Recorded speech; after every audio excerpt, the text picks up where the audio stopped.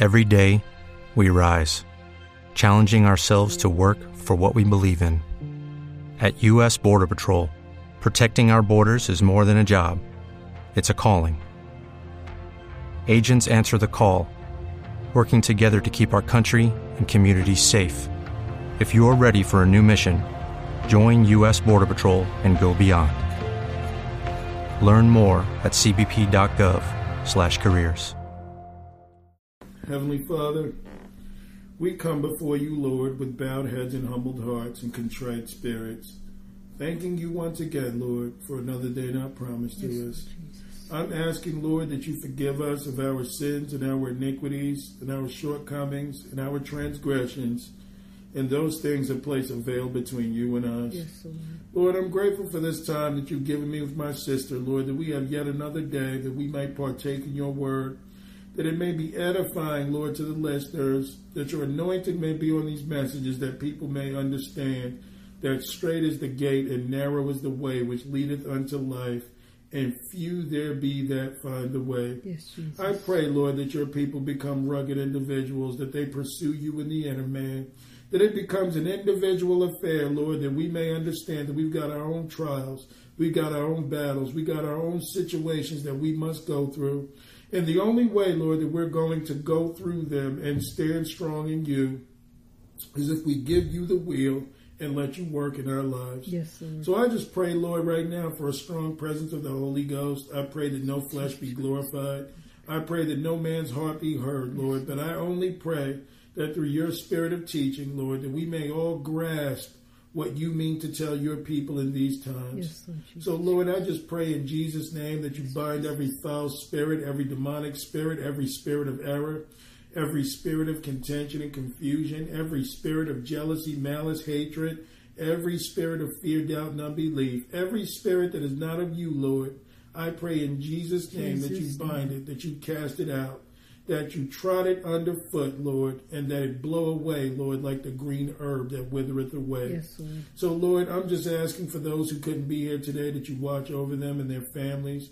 I'm praying over hearts that are confused, that are broken, that are in distress, Yes, Jesus. that you make them whole, Lord. And the only way we know that that can be done is if we give it all to you. Yes, Lord. So, Lord, I just pray and I ask, because you are the King of Kings and you are the Lord of Lords.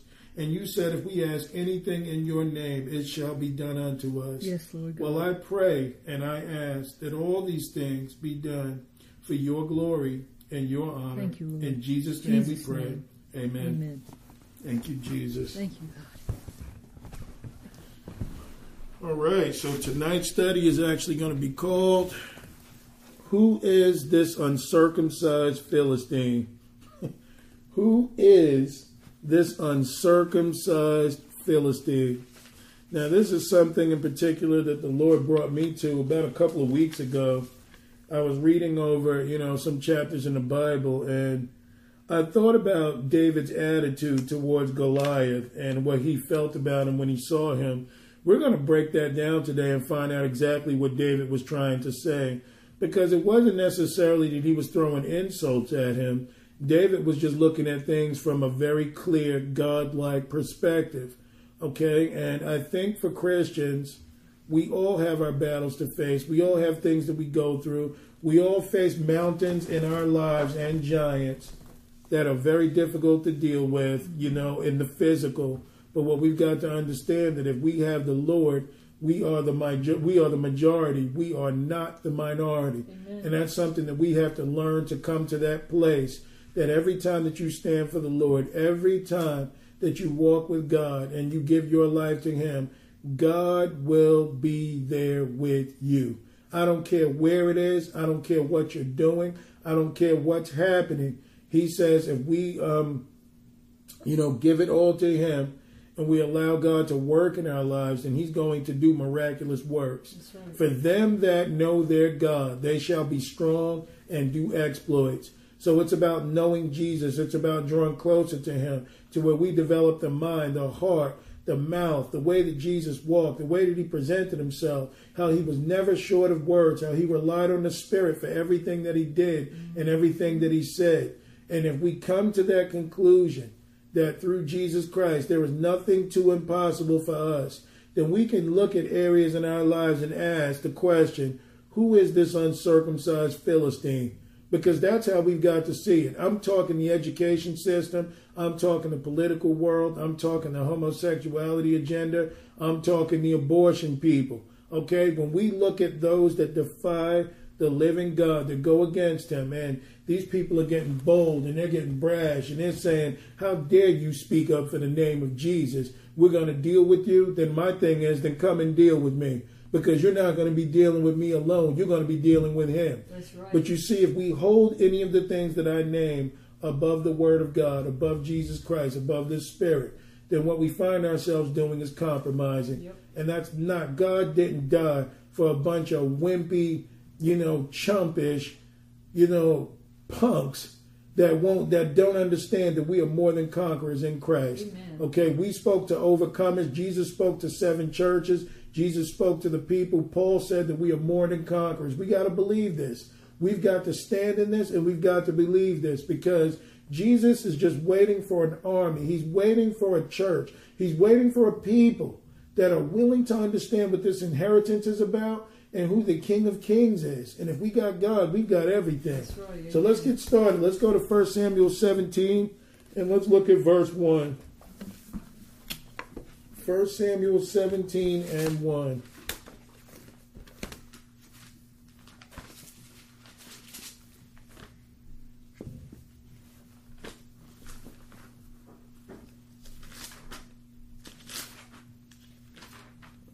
That's what we got to learn to do. We've got to trust in the living God. Amen. Not in ourselves. And we're going to find out why so many people are punking out and afraid to stand for Jesus. We're gonna discuss that as well, and what we can do to avoid it and move on with the Lord. So this is 1 Samuel 17. Let's look at verse 1, and it says, Now the Philistines gathered together their armies to battle, and were gathered together at Shucco, which belongeth to Judah, and pitched between Shucco and Azekah and a Festament. And Saul and the men of Israel were gathered together and pitched by the valley of Elah, and set the battle in array against the Philistines. And the Philistines stood on a mountain on one side, and Israel stood on the other, a mountain on the other. And there was a valley between them. So as you can see, these are two armies, one opposed to the other. When it says they stood on a mountain, that means, in many cases they stood up high. They were both proclaiming what they believed. This is important to grasp. Verse 4, And there went out a champion of the camp of the Philistines named Goliath of Gath, whose height was 6 cubits and a span. So there are people that did the measurements of this. They said it's between 10 and 11 feet. And, it's just something to think about. Some people even think 13 feet if you count the ancient cubit. But, to think about that, that's almost 2 6-foot men standing on top of one another. I mean, that's big. And they said the way that these giants were, these Nephilim were, is that we tend to grow, I think it's like 4 by 6 or something like that, or 4 by 2. Like, in other words, we are a fourth of width of how tall we are. Mm-hmm. But those giants were also probably, the giants were built different, where they were almost as wide as they were tall. I think it was like 4 to 6 or something like that. But they might have been, let's just say, 12 feet tall, but they were probably close to 8 feet in width, or 6 feet. Yeah. Can you imagine how wide an individual like that is? 6 to 8 feet. That's So huge. they were like, as they grew, it was almost like a pyramid. Mm-hmm. Like they were growing out, like an upside down pyramid. Mm-hmm. So those guys, although they were tall, they were very wide and had a lot of muscle mass. Mm-hmm. So I'm sure Goliath was frightening. But see, this is the champion of the enemies. Okay, that he's always big, he's always strong. But let's look at verse 5. And he had a helmet of brass upon his head, and he was armed with a coat of mail, and the weight of the coat was 5,000 shekels of brass. So this guy was no doubt strong, but he says he had a helmet of brass. We've gone over this many times before. The helmet that Goliath was carrying, and what brass means is flesh. It's a helmet of the natural mind. It's a helmet of flesh. All right, look at verse 6.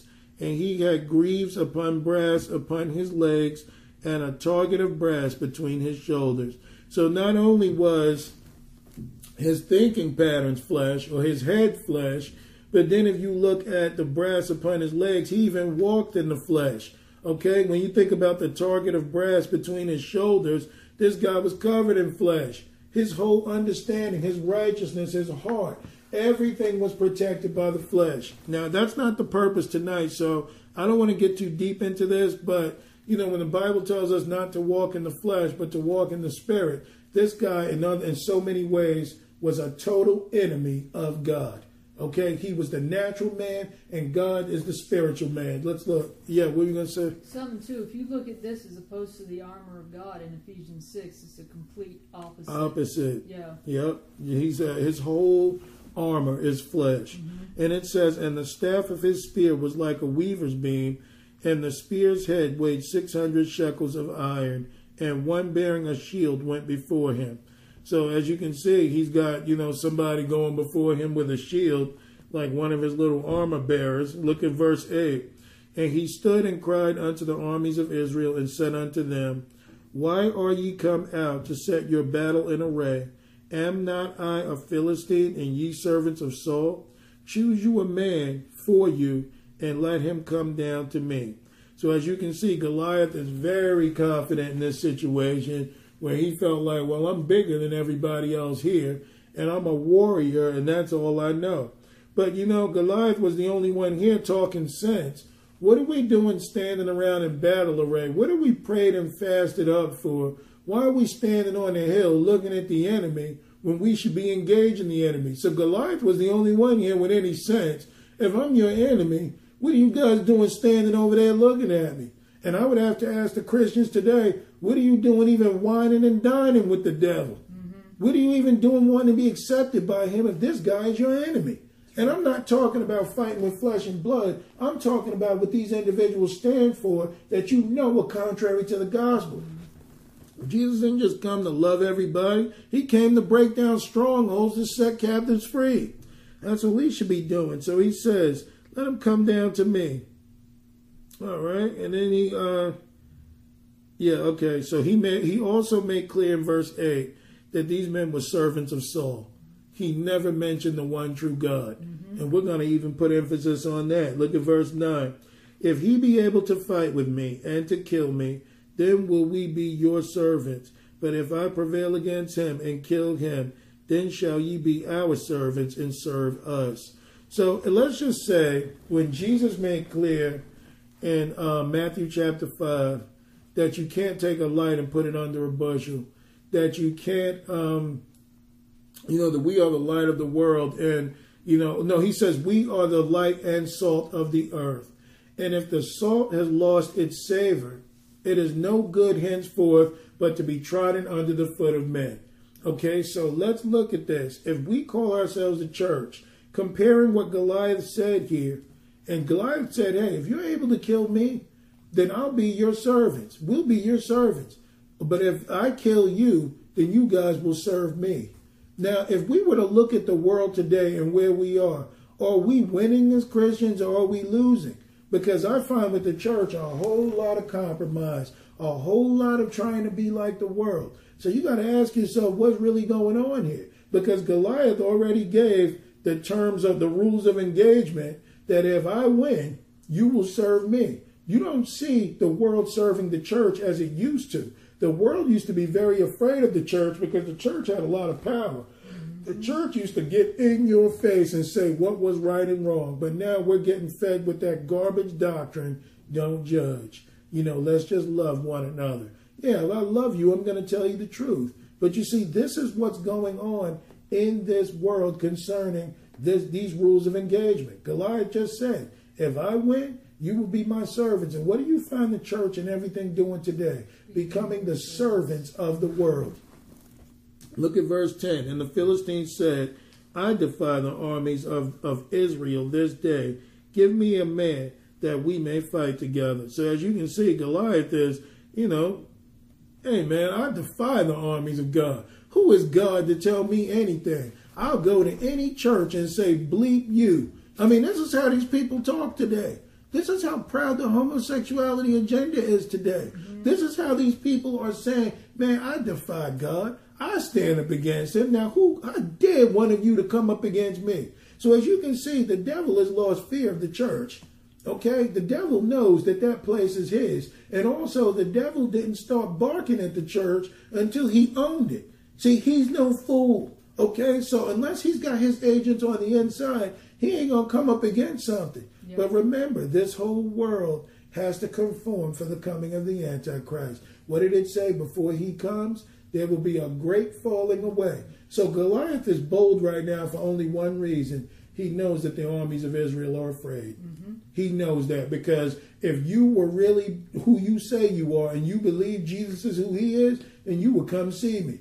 But instead, you keep your distance because you're worried about your job and your career and your family and your friends and how it's going to look before all. So I know you don't have any guts to come up against me. This is why the devil is so bold, because the church has sold out to the enemy just for the sake of going along to get along. That's right.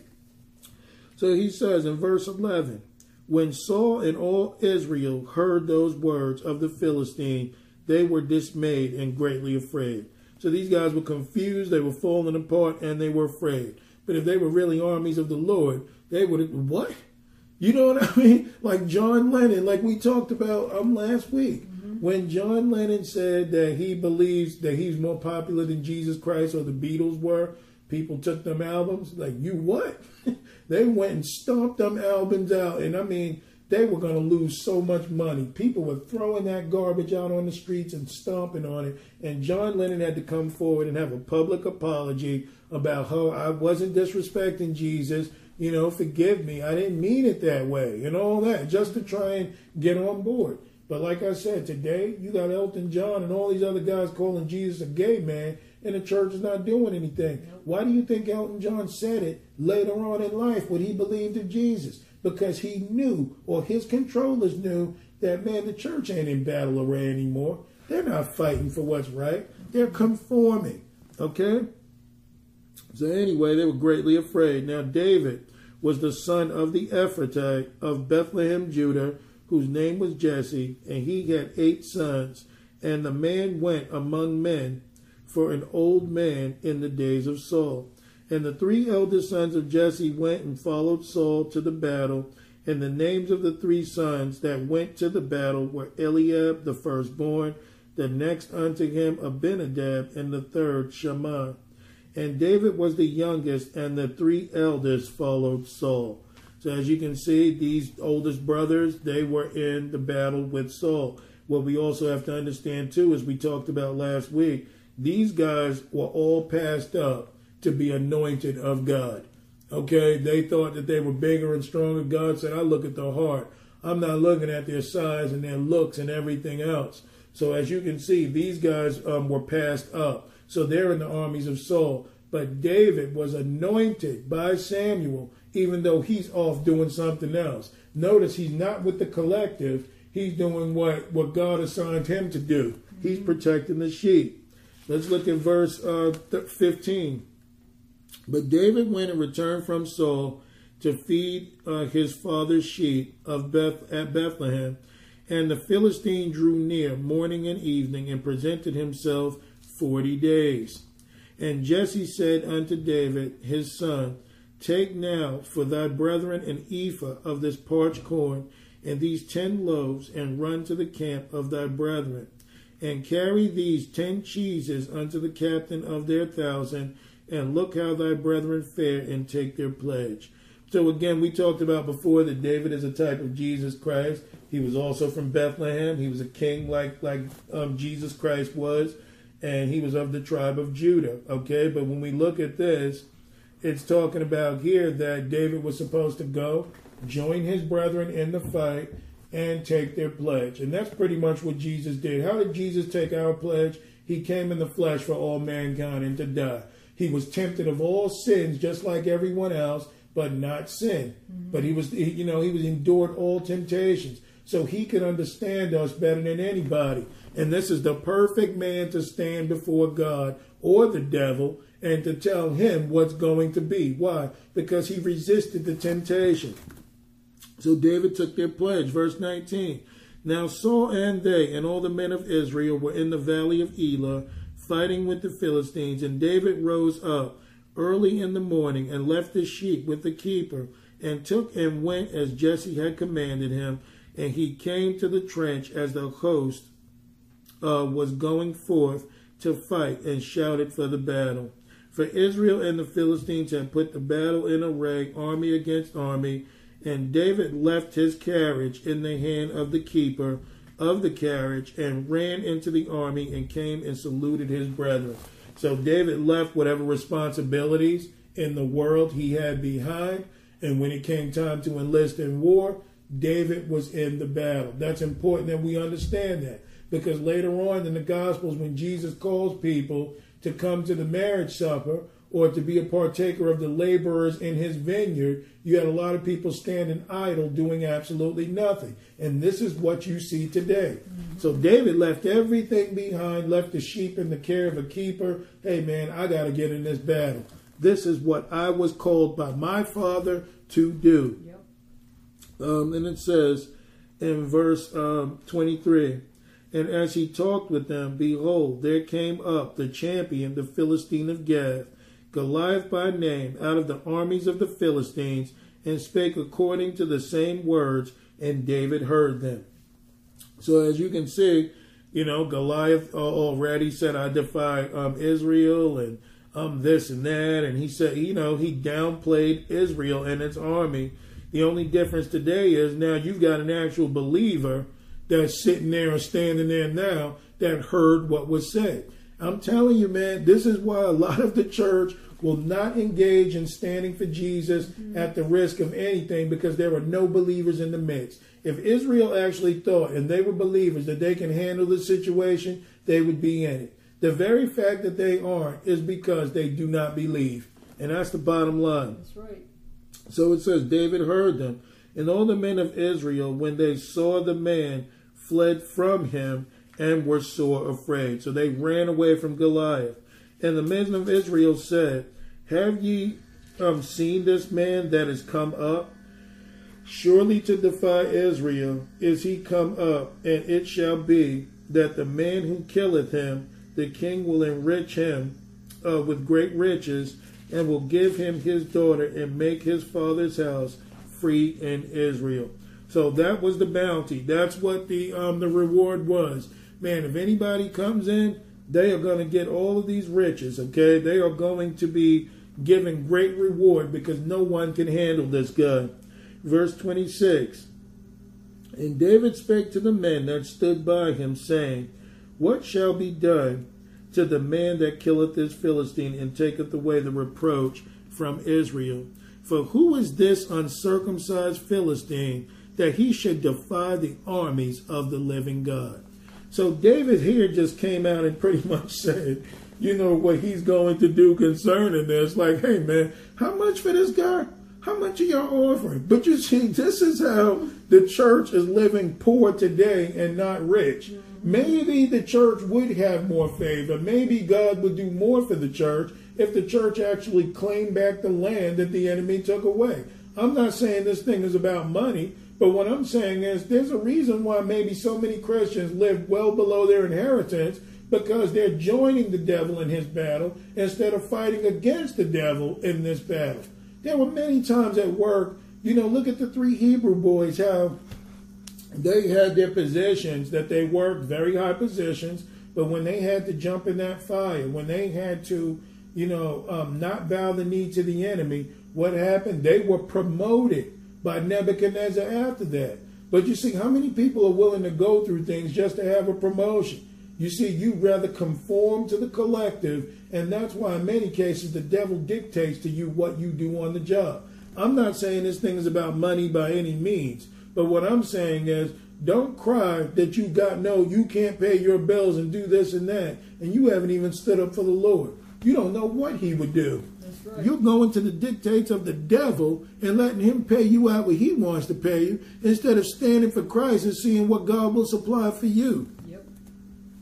So David said, who is this uncircumcised Philistine that he should defy the armies of the living God? So let's look at this.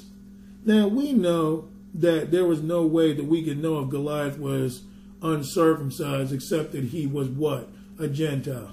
Okay, he was a heathen. He was not of Israel. Israel were the only people that were given the right to be circumcised, and what it understood we're going to go into. We're going to talk about the value of that. But one thing David knew when he said uncircumcised, he was defining Goliath as he doesn't have the God we have. Mm-hmm. This guy has no God, at least not the one we have in our lineage and our heritage and all that we've seen and all that's going on. So David is not asking the question trying to insult him. David is wondering, why are you guys even standing here when this guy has no God? This guy has no Jesus Christ. So who is this uncircumcised heathen to defy the armies of the living God? David at this point was the only one making sense. This guy has no God. He's insulting a God that destroyed giants bigger than him before the flood and after the flood. And we're sitting here listening to this guy for 40 days. Man, are you kidding me? We should hand his butt to him right now in the battle. How did you let it go 40 days? But these are questions we got to ask ourselves. Look at the homosexuals. The agenda I'm talking about. Look at how they will curse your God. How they will go to places and sue. I mean, the woman wouldn't even make a cake for them because of the fact that she knew what it represented. And they made that woman's life hell. They went and told, when they could have gone to the Justice of Peace, they went to a Christian bakery, okay, to try and hurt someone. So you see, these people are daring you to speak up. But I like what that woman did, and I would feel the same way. Who is this uncircumcised Philistine that they should defy the armies of the living God? Mm-hmm. And you see, the only Christians that will bow the knee to this type of trash are Christians that don't believe that Jesus Christ is Lord. Because if they believed it, they would stand for him and recognize the great insult that is being done here.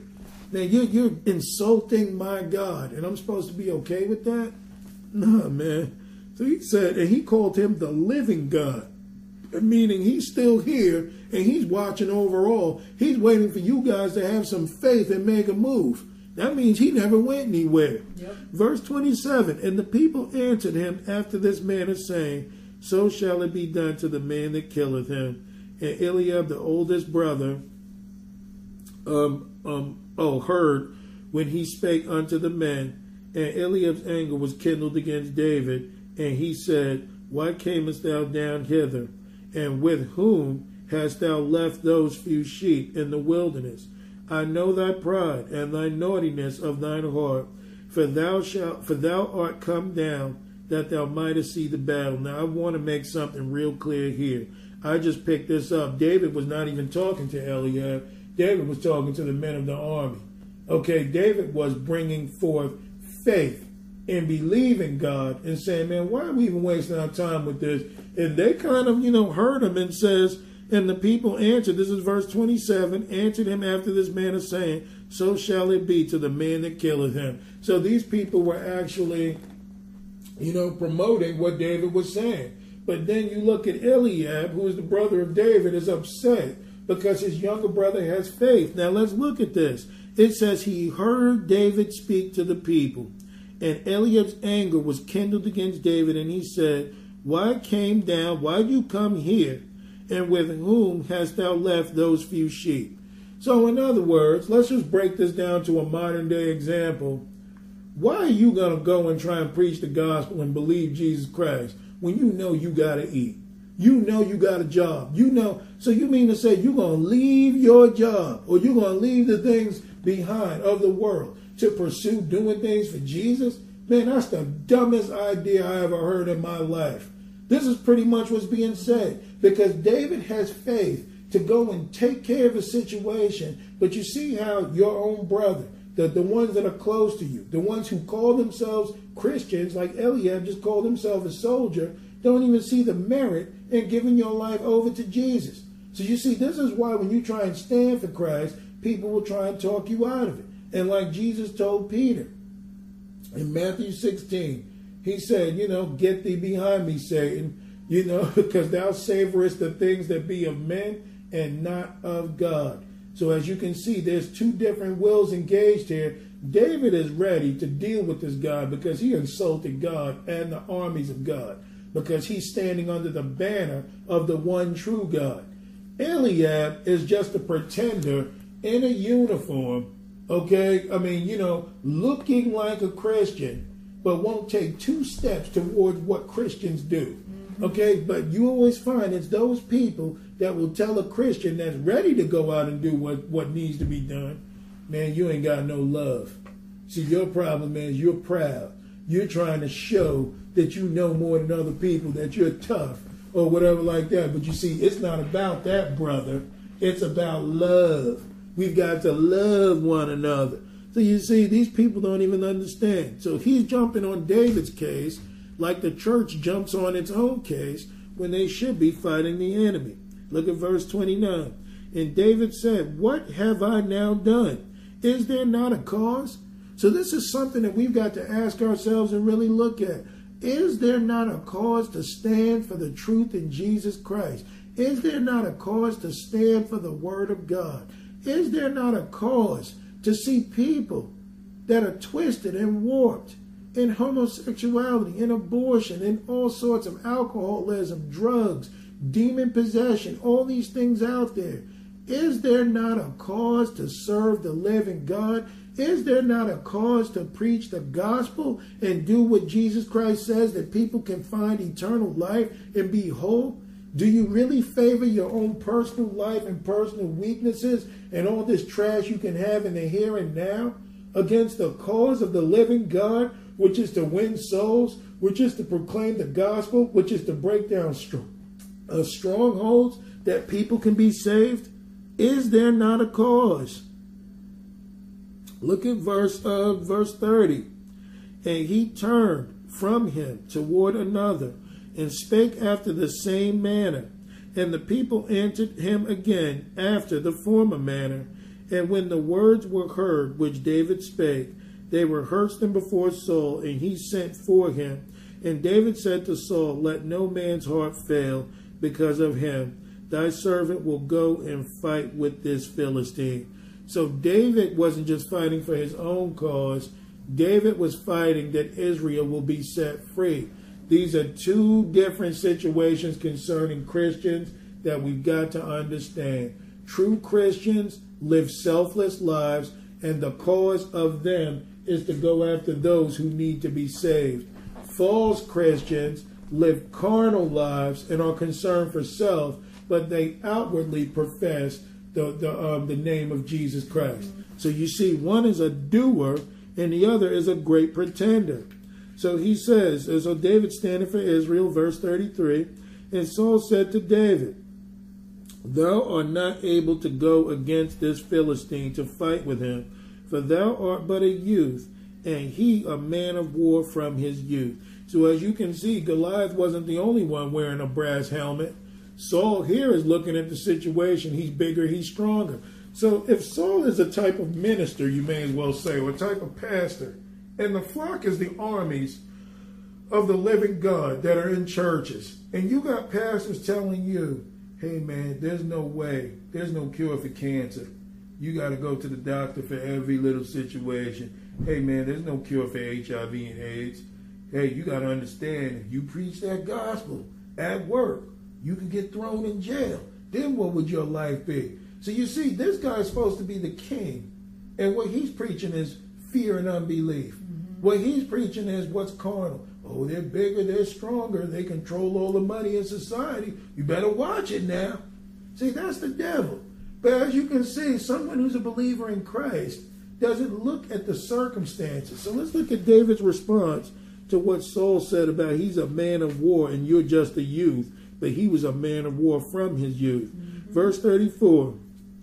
And David said unto Saul, and I'm sure he didn't even blink, "Thy servant kept his father's sheep, and there came a lion and a bear, and took a lamb out of the flock. And I went after him, and smote him, and delivered it out of his mouth. And when he arose against me, I caught him by the beard, and smote him, and slew him." So David's making it clear, I don't know what you guys have done, as far as being the armies of Saul, being dressed up in battle array. But one thing I know is that I've dealt with a lion and a bear before in my life because of my love for the sheep. So if you think that you're trying to talk me out of this, that I'm going to lose faith, you better think again. So David has been a proven soldier by the Lord, that he knows what God can do. And this is the difference. And that's why it says in Daniel 11, for them that know their God, they will be strong and do exploits. But for those that don't, all they're going to live is in conformity to the world, unbelief, trying to talk other people out of it. You see, but the people of God, and David knowing his God, he didn't have fear. Yep. So he killed a lion and a bear. Look at verse 36. And then he says, thy servant slew both the lion and the bear. And this uncircumcised Philistine shall be as one of them, seeing he hath defied the armies of the living God. So there was no talking David out of this. David had pure faith. He saw the bigger agenda. Yeah, I might actually go out there and get killed.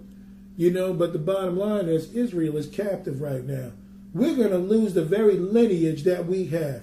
People are going to look at us and laugh at us if we don't stand up for the living God. So he was looking at it more from the standpoint of, I may lose an arm, I may die, but one thing is for sure, even in my death, this God will not be making fun of the one true God. Amen. Okay, so he stood for the truth. That's right. He said, this uncircumcised. See, every time they lifted up, there's another point. Every time they lifted up Goliath to be big and strong, David pushed him right back down, but he's uncircumcised. And he's a Philistine. He's an unbeliever. It doesn't matter. David put the world and the enemy back in his rightful place as the footstool to the one true God. So this is what a Christian will do. So, all right, so he says he defied the armies of the living God, and he will be like the lion and the bear. Verse 37, David said, moreover, the Lord that delivered me out of the paw of the lion and out of the paw of the bear, he will deliver me out of the hand of this Philistine. And Saul said unto David, go, and the Lord be with thee. So as you can see, everybody ain't in this fight with you. When you decide to go, then you go. But you will be going as an individual. Salvation is an individual affair that David is going forward with. Now, if David wasn't serious, when Saul said go, he would have said, so wait a minute, you guys not coming with me? Because I thought, I thought that I was going to deal with him, but in case things get rough, you guys would back me up. If David would have died out here in battle this day, no one would have backed him up. They would have said, that foolish young lad, we told him. But as you can see, there was more on the line than this. David was prepared to go, and he didn't ask for anybody's help. So when people are serious, they go. Yes, sir. And I tell you what, this is something that the Lord's been talking to me about, and I think it's true for every ministry, is that we got to have a challenge in our lives and in ministry, because if we don't, what happens is that we get complacent, we start looking at self again, we start going back into our lackadaisical lives, we start whining and moping about why hasn't this happened, why hasn't that happened, and that's why the Lord has to throw a monkey wrench into operation sometimes to let things happen to us, so we see how He has provided for us. But if we're not given a challenge, if we're not given a Goliath in our life to do what David's doing here, then we get like everyone else in the army that's saying, shh, be quiet, don't you know who this person is? Well, we got to be like David, but a lot of times we're more like the army instead of being like David. Exactly, and that's absolutely true, because when you think about how God intends to use us all, He even told them in Judges chapter 3. In Judges 3, remember when He said that He took Israel through the wilderness to teach these people to war. So God wants you to know how to deal with situations, and He wants you to grow from faith to faith, glory to glory. But you cannot grow and get higher with the Lord unless you have obstacles that He puts in front of you that you step over. So He's allowing the devil to roam around there free, but even he's got somewhat of a leash that he can't just do what he wants to do. But God is allowing us to be tried so that we can trust the Lord. I agree 100% with what you said. So it says, and Saul armed David with his armor, and he put an helmet of brass upon his head. Also he armed him with a coat of mail, and David girded his sword upon the armor, and he essayed to go. and he had not proved it. And David said unto Saul, I cannot go with these, for I have not proven them. And David put them off. So, put them off him. So what we got to understand is Saul was trying to, put David in some carnal armor. But David said, man, I've never used this mess. All I know is to trust in the one true God. Yeah. So as you can see, he took that off and said, the same way I fought the lion and the bear, that's how I'm going to deal with this Philistine. Mm-hmm. And that's how we've got to go in faith. I've even noticed at times when we go and minister, if somebody says, in some cases, let me come with you, it could be a help, but it could also be a hindrance. Because sometimes you go out there and you minister and you got 5, 10 people coming with you, and you feel strong in the Lord, and you ready, hey, you, come in. Let me talk to you about Jesus and this and that. Because you got 9 people standing behind you. So you feel bold, like, yeah, we got the crew out here. But see, when things start to get a little rough, when the devil distracts people with work and all sorts of other things, you'll find that group get very thin. And what you begin to find out is you're not as tough as you thought. Because when it gets reduced to 1 or 2 people, now you recognize I'm out here alone. Can I talk to you about Jesus? Exactly. But now do you need prayer, this and that? But before that, you were barking at people, telling them to come in, and you felt like you were Moses.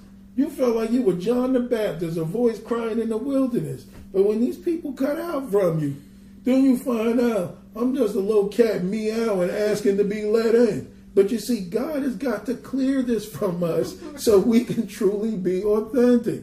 So David said, man, I'm putting that off. And that's why in many ways I praise the Lord for that experience, that I want to be out there alone sometimes. I want to be out there just 1 or 2 people. Amen. Why? Because of the fact that you know that anything that will be accomplished, it'll be the Lord that does it. Right. But when you start trusting in numbers, man, it'll make a punk out of you. I'm telling you that just so you know it. Not saying there's anything wrong with numbers, but let those people be as strong in the Lord as you are. That means you can go with them or without them. Exactly. Okay, but when you need a group or you won't move, that tells you everything you need to know about yourself. That you are not who you say you are. So it says in verse 40, so David trusted in the armor of God, and not this coat of mail that Saul tried to put on him. If you're scared to use it, what made you think I want to use it? Exactly. So verse 40, and he took his staff in his hand and chose him 5 smooth stones. So what did David pick up? 5 stones and the staff. That staff represents God's authority.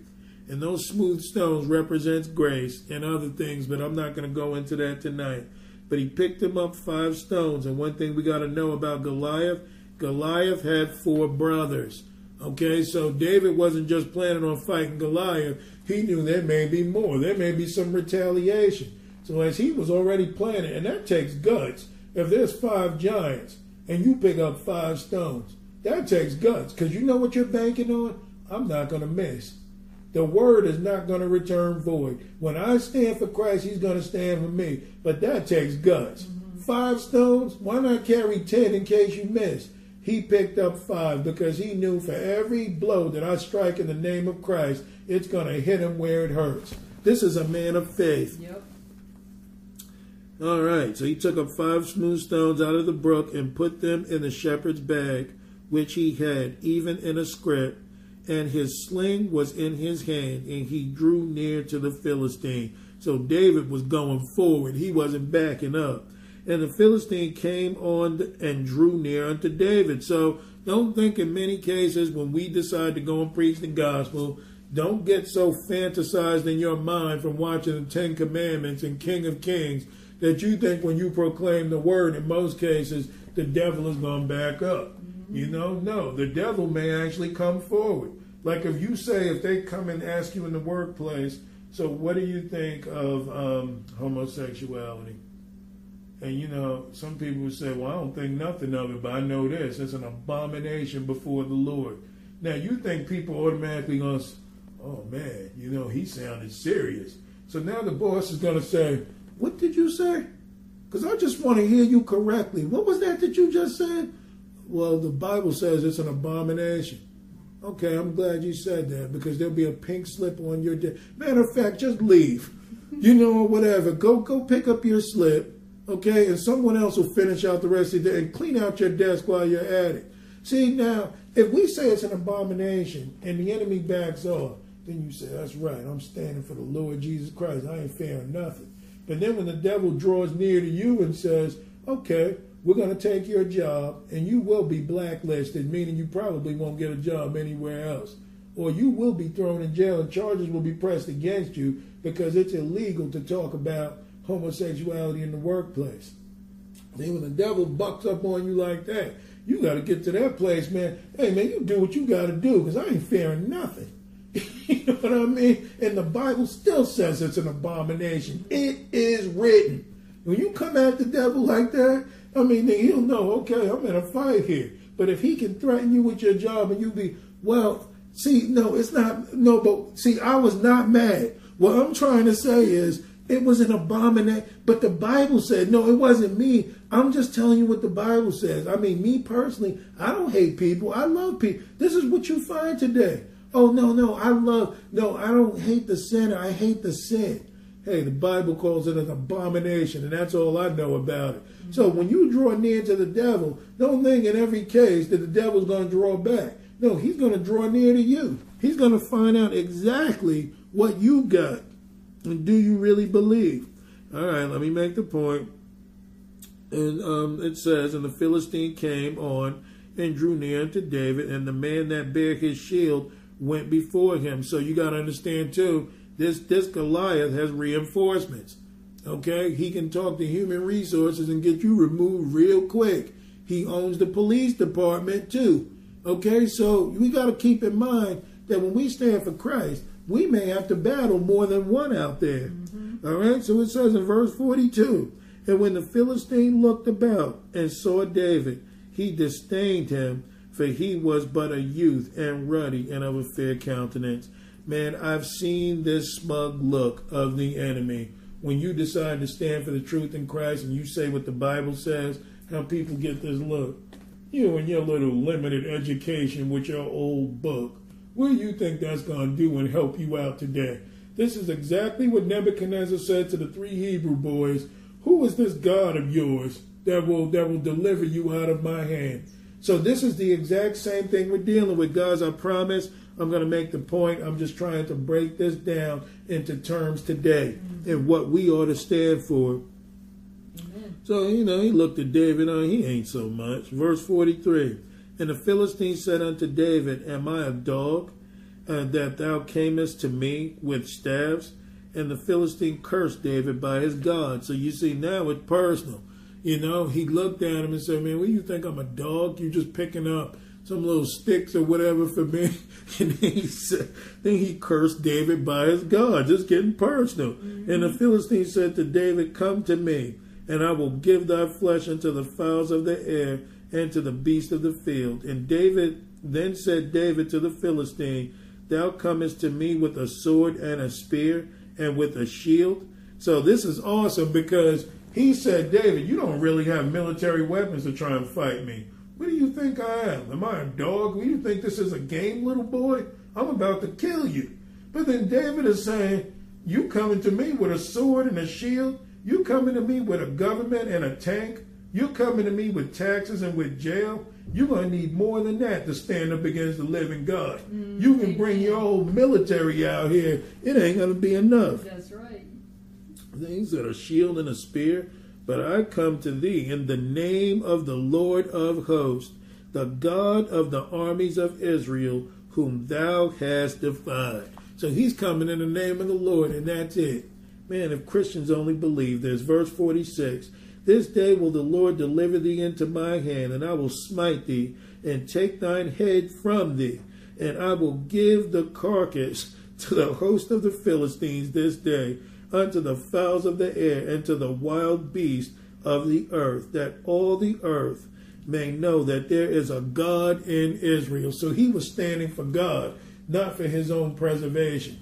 Remember, Saul was only fighting for the army of his kingdom. Remember, the Bible told you in 1 Samuel 8 what Saul was about. if you only fight for your household, if you only fight for the here and now, if you only fight for the things that you need, when it comes time to face the devil, you won't have any guts, because the devil owns all that stuff. He owns the natural realm. So look at verse 47. And all this assembly shall know that the Lord saveth not with sword and spear, for the battle is the Lord's, and he will give you into our hands. I love David. Amen. And it came to pass when the Philistine arose and came and drew nigh to meet David, that David hasted and ran towards the army to meet the Philistine. So David wasn't somebody that was like, oh man, he's actually, now that the talk is over, he's actually going to make a move on me. Mm-hmm. David was like happy, like, oh yeah, you going? I'm going. So as the Philistine walked out there like, David ran out there, all right? To every one step the Philistine took, David was hurrying unto the battle, that we're going to make this happen.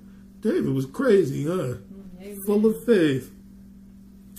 So it says in verse 49, and David put his hand in his bag and took thence a stone and slang it and smote the Philistine in his forehead, that the stone sunk into the forehead, and he fell upon his face to the earth. And so David prevailed over the Philistine with the sling and with the stone, and smote the Philistine and slew him, but there was no sword in his hand of David. So you understand that what's being said here is, because we don't have time to break all this down, but the point is the stone that David slung that was thrown by the Lord, I'm sure the Lord guided that stone. It hit him in the head, okay, and sunk in. It didn't just hit him in the head and kill him. It sunk in deep. When we go and preach the gospel, a lot of people, we got to hit in their head with the gospel, that it sinks in, that they may get it, that the strong man that's in them may be broken down, and these people get set free. But you see, it's going to take guts. It's going to take the question. It's going to take what is necessary is who is willing to stand for the Lord? Who will believe that Jesus Christ is Lord? God says, I go to and fro in the earth looking for a man that will stand for the truth of God. So this is what this is about. Although Goliath might have been frightening, although Goliath might have had a spear, man, that weighed I don't know how much, although Goliath beat every enemy that he's ever had, the bottom line was Goliath was uncircumcised. Okay? And that's all David knew. More importantly, he knew he stood for the living God. That's right.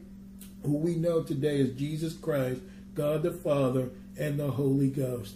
And we've got to learn that if Jesus was given a name that is above every name, that is that staff in our hand. Okay? The gospel that Jesus Christ preached, that is the truth and our shield and buckler. That is all we need to stand for Jesus. And that spirit surrounds us with that armor. That's what this is about. Yep. The power of God. Let's go to Genesis 17. I want to make a point here. Genesis chapter 17.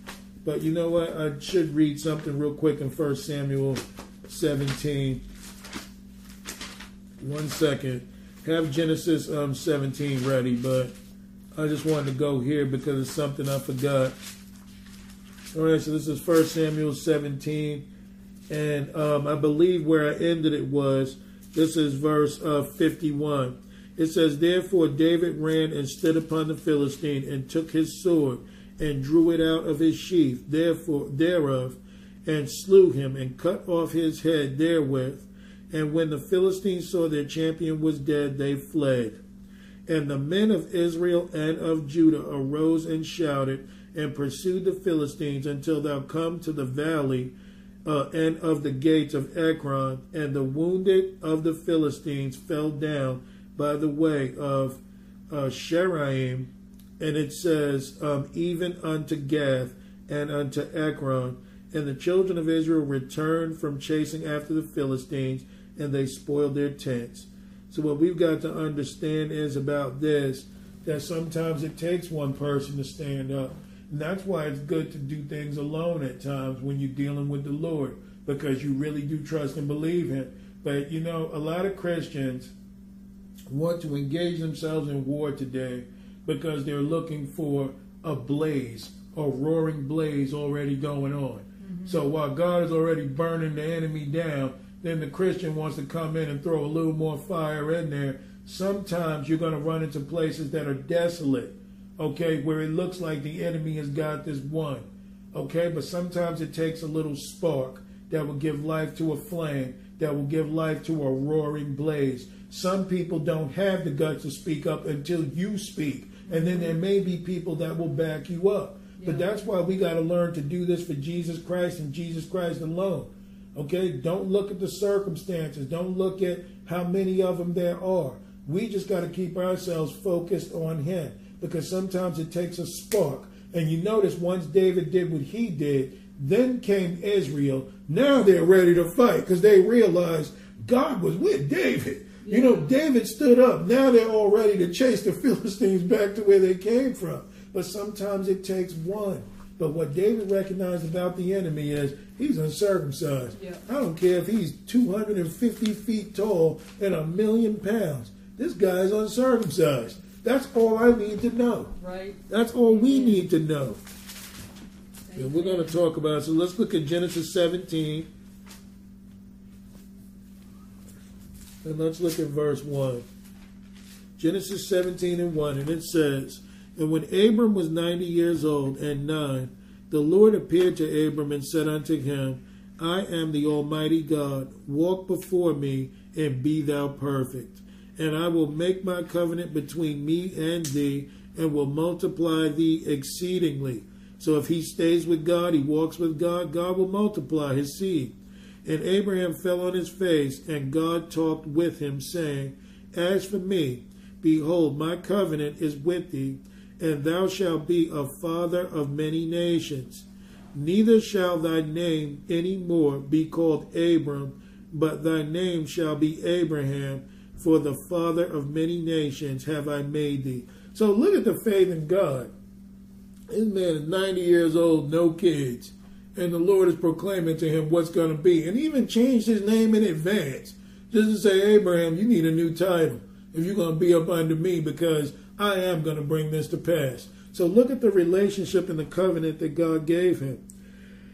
So he says in verse 6, "And I will make thee exceeding fruitful, and I will make nations, and I will make nations of thee, and kings shall come out of thee."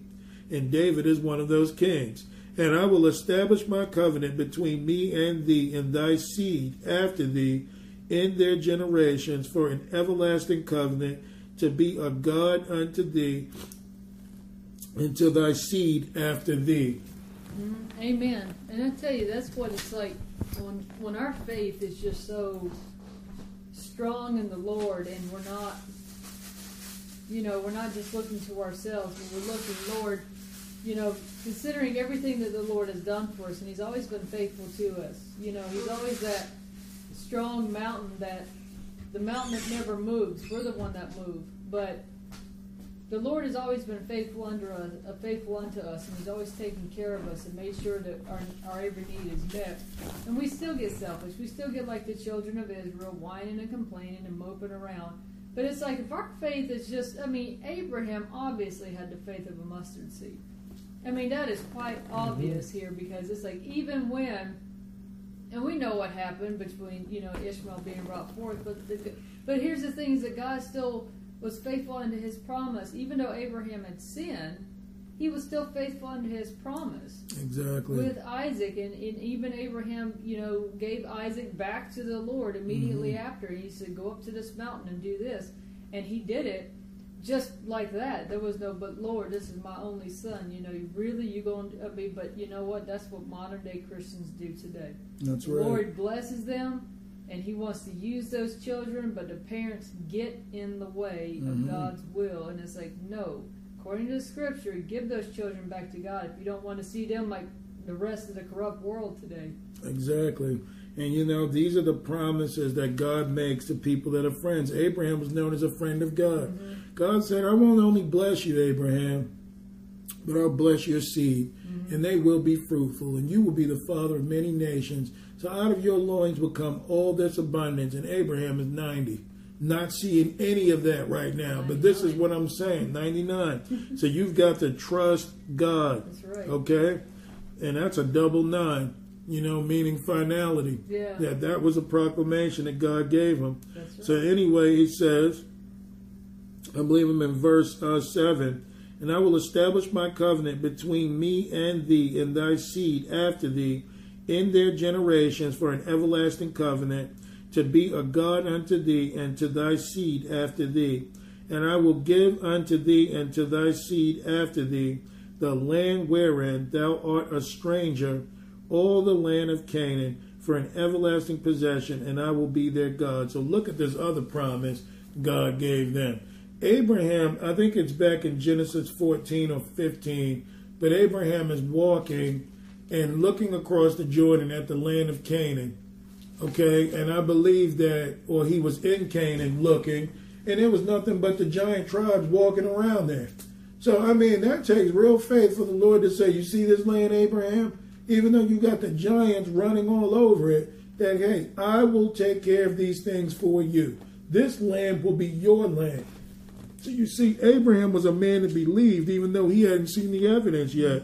Look at verse 9. And God said unto Abraham, thou shalt keep my covenant, therefore thou and thy seed after thee in their generations.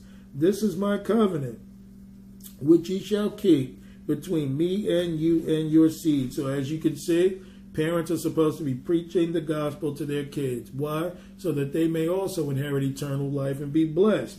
You keep this from your kids, and then you wonder why they've gone crazy. Yep. So he says, and thy seed after thee in their generations. Verse 10. This is my covenant, which ye shall keep between me and you and thy seed after thee. Every man child among you shall be circumcised, and ye shall circumcise the flesh of your foreskins, and it shall be a token of the covenant between me and you.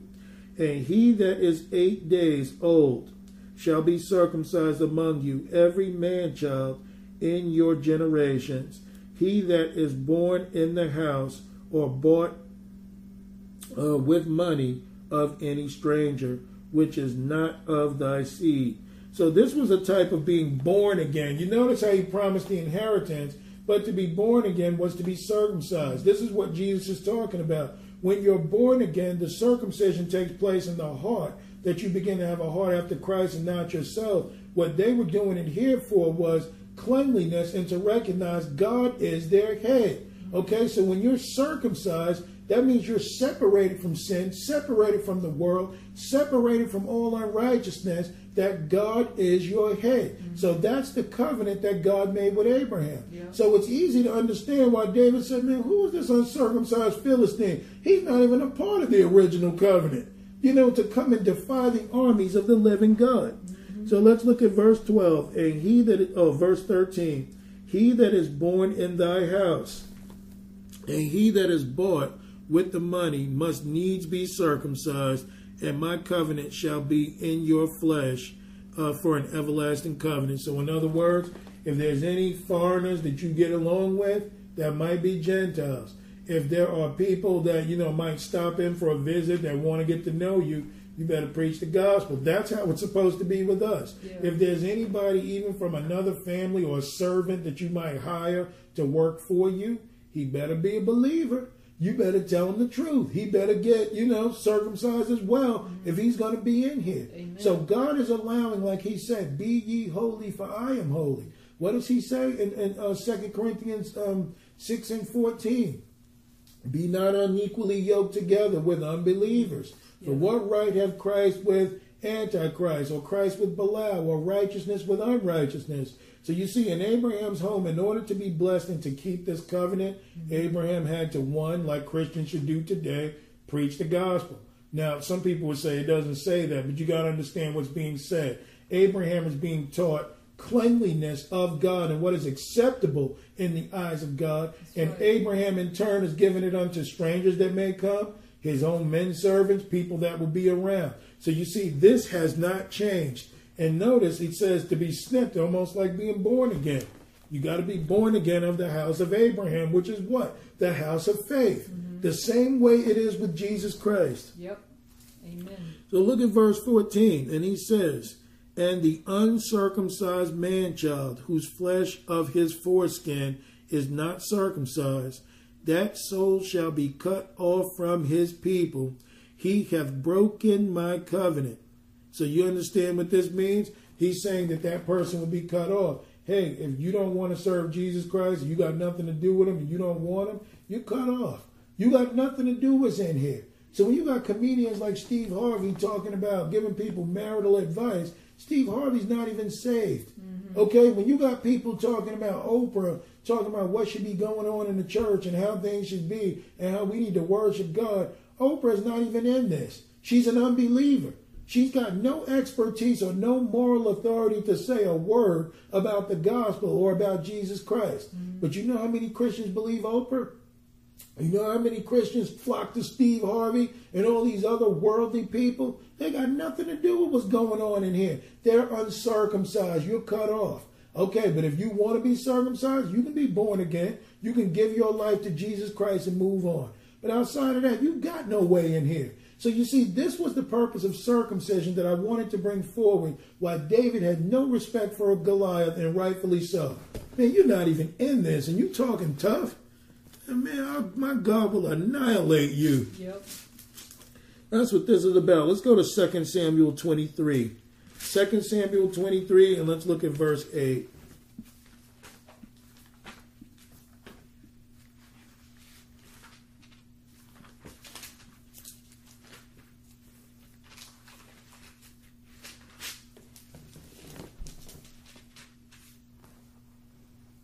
Right, this is 2 Samuel 23. Let's look at verse 8.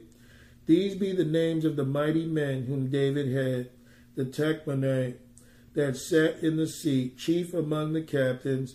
The same was Adino the Enzite. He lifted up his spear against 800, whom he slew at one time. So this one man killed 800 men. All right, and the reason I'm bringing forth David's mighty men, you see, these are God's mighty men also. You ever notice that it was just in Acts 17, it was just Paul, Silas, and I think maybe Timothy might have joined them later if I'm not mistaken. And they said, man, these guys have turned the world upside down. Mm-hmm. Just 2 or 3 that believe in Christ with the real gospel, walking around in the Spirit. These guys were able to change the whole world. Wherever they went, the apostles, man, it was only a couple of them, and riots were breaking out in towns. People were getting saved. They were thrown in jail, changing whole cities around because they believed God. So this is one of David's mighty men. This guy, Adino the Enzite. This guy lifted up his spear against 800 and slew at one time. He didn't swing it once and 800 people fell. That means he went to battle with 800 of them and killed 800.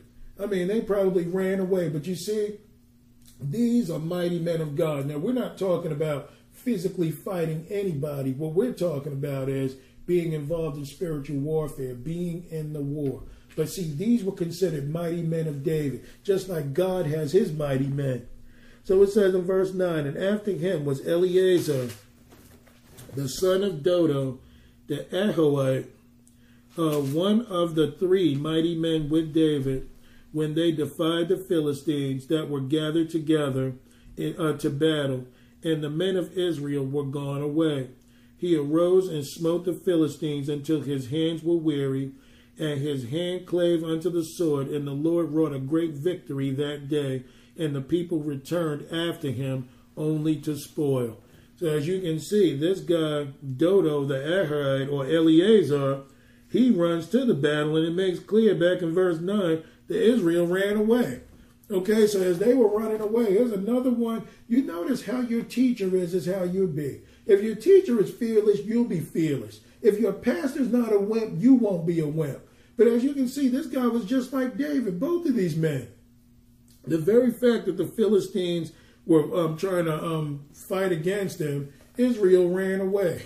And this guy ran into the battle. Mm-hmm. And it says he smote the Philistines until his hands were weary. But he still clave that sword in his hand. And that's why the Bible tells us, if you were to bring this into the New Testament, not to be tired of well-doing.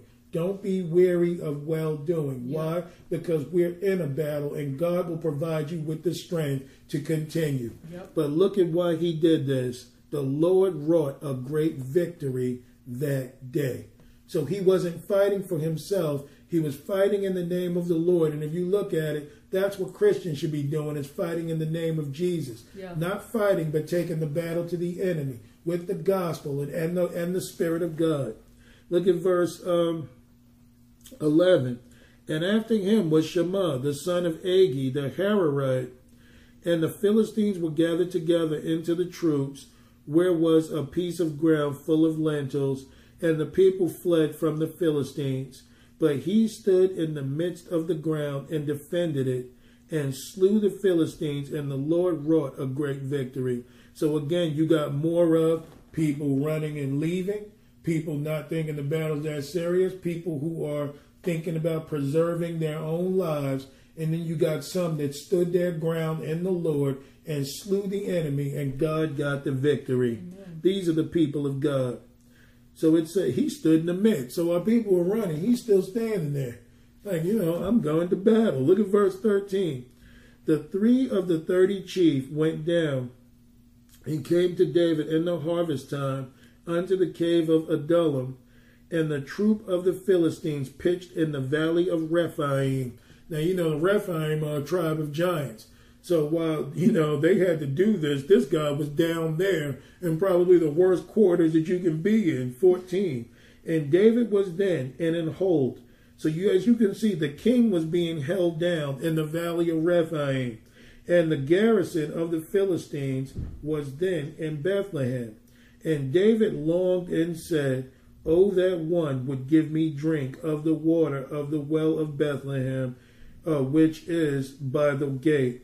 So David was saying, man, if I only had something to drink. I miss the waters of Bethlehem. These guys are down here, dehydrating me, taking the life from me. There are people to this day that love the world, don't even realize, man, you're bound in a garrison. You're not getting the water or the life of Christ. You're in here starving and thirsting to death, not even knowing it. Mm-hmm. But David recognized, man, let me get that water from Bethlehem. And David longed for it. Look at verse 16. And the 3 mighty men brake through the host of the Philistines and drew water out of the well of Bethlehem that was by the gate, and took it and brought it to David. Nevertheless, he would not drink thereof, but poured it out unto the Lord. Why? Because he was set free. He understood the purpose of salvation. These 3 men broke through enemy lines just to give David drink. And you see, this is what we're supposed to be doing, breaking through enemy lines to impart that spirit to people, to give them the bread, to give them Jesus Christ so that these people can have. Yep. That's what this whole thing is about. But when David got the water, I ain't really that thirsty. Praise the Lord. He poured it out unto the Lord, giving God the honor. So you see, a Christian's life is unselfish. Mighty men are unselfish. Mm-hmm. Man, these are the men I want to be surrounded by. Look at verse 17. And he said, "Be it far from me, O Lord, that I should do this. Is not this the blood of the men that went in jeopardy of their lives? Therefore he would not drink it. These things did these 3 mighty men." So as you can see, he gave honor. What about the people risking their lives? Never mind me. And this is where pastors and people that don't want to get in the fight should be doing. You should be sending money. We should be sending money to our brother Calvin in Kenya. People that are in the battle, dealing with stuff. This man's walking 43 kilometers a day or a week or going through. That's still a lot. Doing all this just to preach the gospel. That's something to think about here. Yeah. But you see, but if we're worried about ourselves, we don't worry about our brother in other countries, people that are in the fight. But David recognized, why should I be armed with a cup of water even though these people were starving and thirsting me? Was it not also honor that these men loved me and believed God and broke through, 3 of them, to fight for the living God? Aren't their lives just as valuable as mine? But this is something that we need to come to and understand. These are the people of God, people of faith. That's right. All right, and look at verse 18. And Abishai, the brother of Joab, the son of Zeruiah, was chief among 3, and he lifted up his spear against 300 and slew them, and had the name among three. Was he not most honorable of three? Therefore he was their captain, howbeit he attained not unto the first three. And Benaiah, the son of Jehoiada, the son of a valiant man, and Kebzeel, who had done many acts, he slew 2 lion-like men of Moab. He went down also and slew a lion in the midst of a pit in the time of snow. So this guy was a bad dude. This guy didn't care. 2 lion-like men. When it says they're lion-like, I believe they were Nephilim. I believe they were giants. There were, because every tribe had them. Yeah. Like, Solomon even used the Nephilim to help build the temple of God. All right, you can even look that up in 1 Kings chapter 9 if you don't believe it. But that's exactly what went down.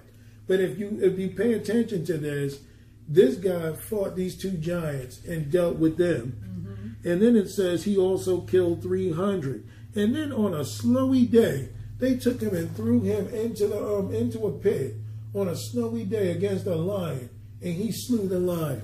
Man, this is a man of faith.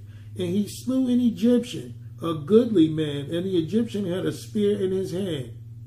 But he went down to him with a staff and plucked the spear out of the Egyptian's hand and slew him with his own spear.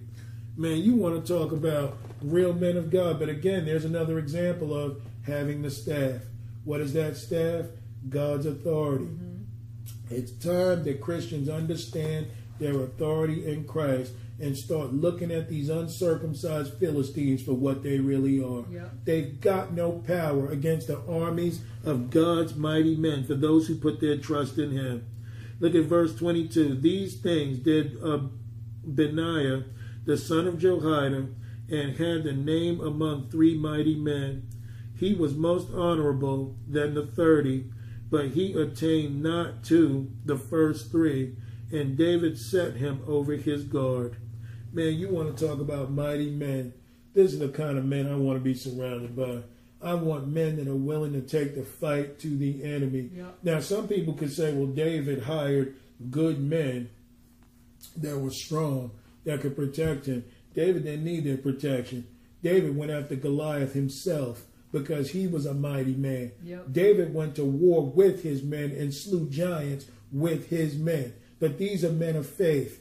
And like I'm saying, unless we truly believe God, one thing all these men had in common, they fought for the living God and not for themselves. The only way the church is going to be empowered, that's going to raise up, that's going to grow and do what God says, is when these people, decide to stop living life for them and hand it over to the Lord. What will you have me to do? Here's my body as a living sacrifice, holy and acceptable before you.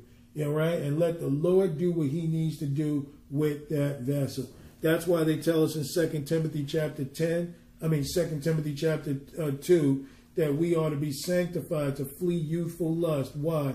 So what will eventually happen is we will be vessels fit unto every good work. That's right. But that's why the church isn't doing anything, because the church doesn't believe. They don't even recognize the enemy is uncircumcised, and we're running from him. He's got no God, and we're running from him. We got the one true God, and we're afraid. Yep. That's an abomination if you really want the truth. Amen.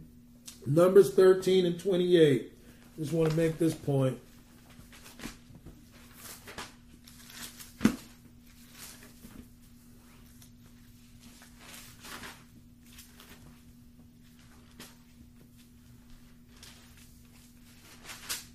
Time to wake up, Christians. Time to understand what this whole thing is about. It's time to give it all to Jesus, because there's nothing the enemy could do. That's right. Let's look at Numbers 13. Look at verse 28.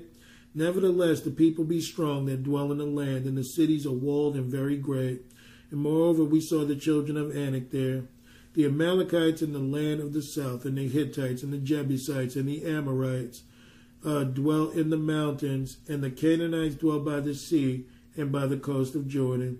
And Caleb stilled the people before Moses and said, let us go up at once and possess it, for we are well able to overcome it. So as you can see, here's a mighty man of God right here. Mm-hmm. The people were afraid. You guys remember in Numbers 13, you know the story. They saw giants in the land. Moses sent 13 or 12 spies into the land to find out what the land was like.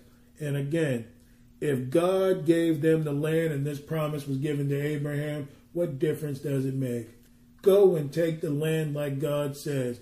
But no, they wanted to see some spies. And you know what? They trusted in their eyes and their 5 carnal senses and not unto the one true God. And look where their senses led them. It led them to fear that they wouldn't even do it. So this says, Caleb stilled the people before Moses. This is verse 30 and said, let us go up at once and possess it, for we are well able to overcome it. So what gave Caleb his faith? Because he saw what was going on. Up to this point, God done fought every battle. He brought every plague. He parted the Red Sea. Yeah. So who's going to stand up against the living God? So Caleb had the same faith as David. Caleb could have said, man, did not God part the Red Sea? Did he not destroy the Egyptians in that land? Mm-hmm. Every powerful world enemy that we had, God decimated. Okay, so Caleb was speaking from that faith that they could overcome. Verse 31, but the men that went up with him, see this? No mighty men in the midst with him, said, we be not able to go up against the people, for they are stronger than we. Now, who determines that?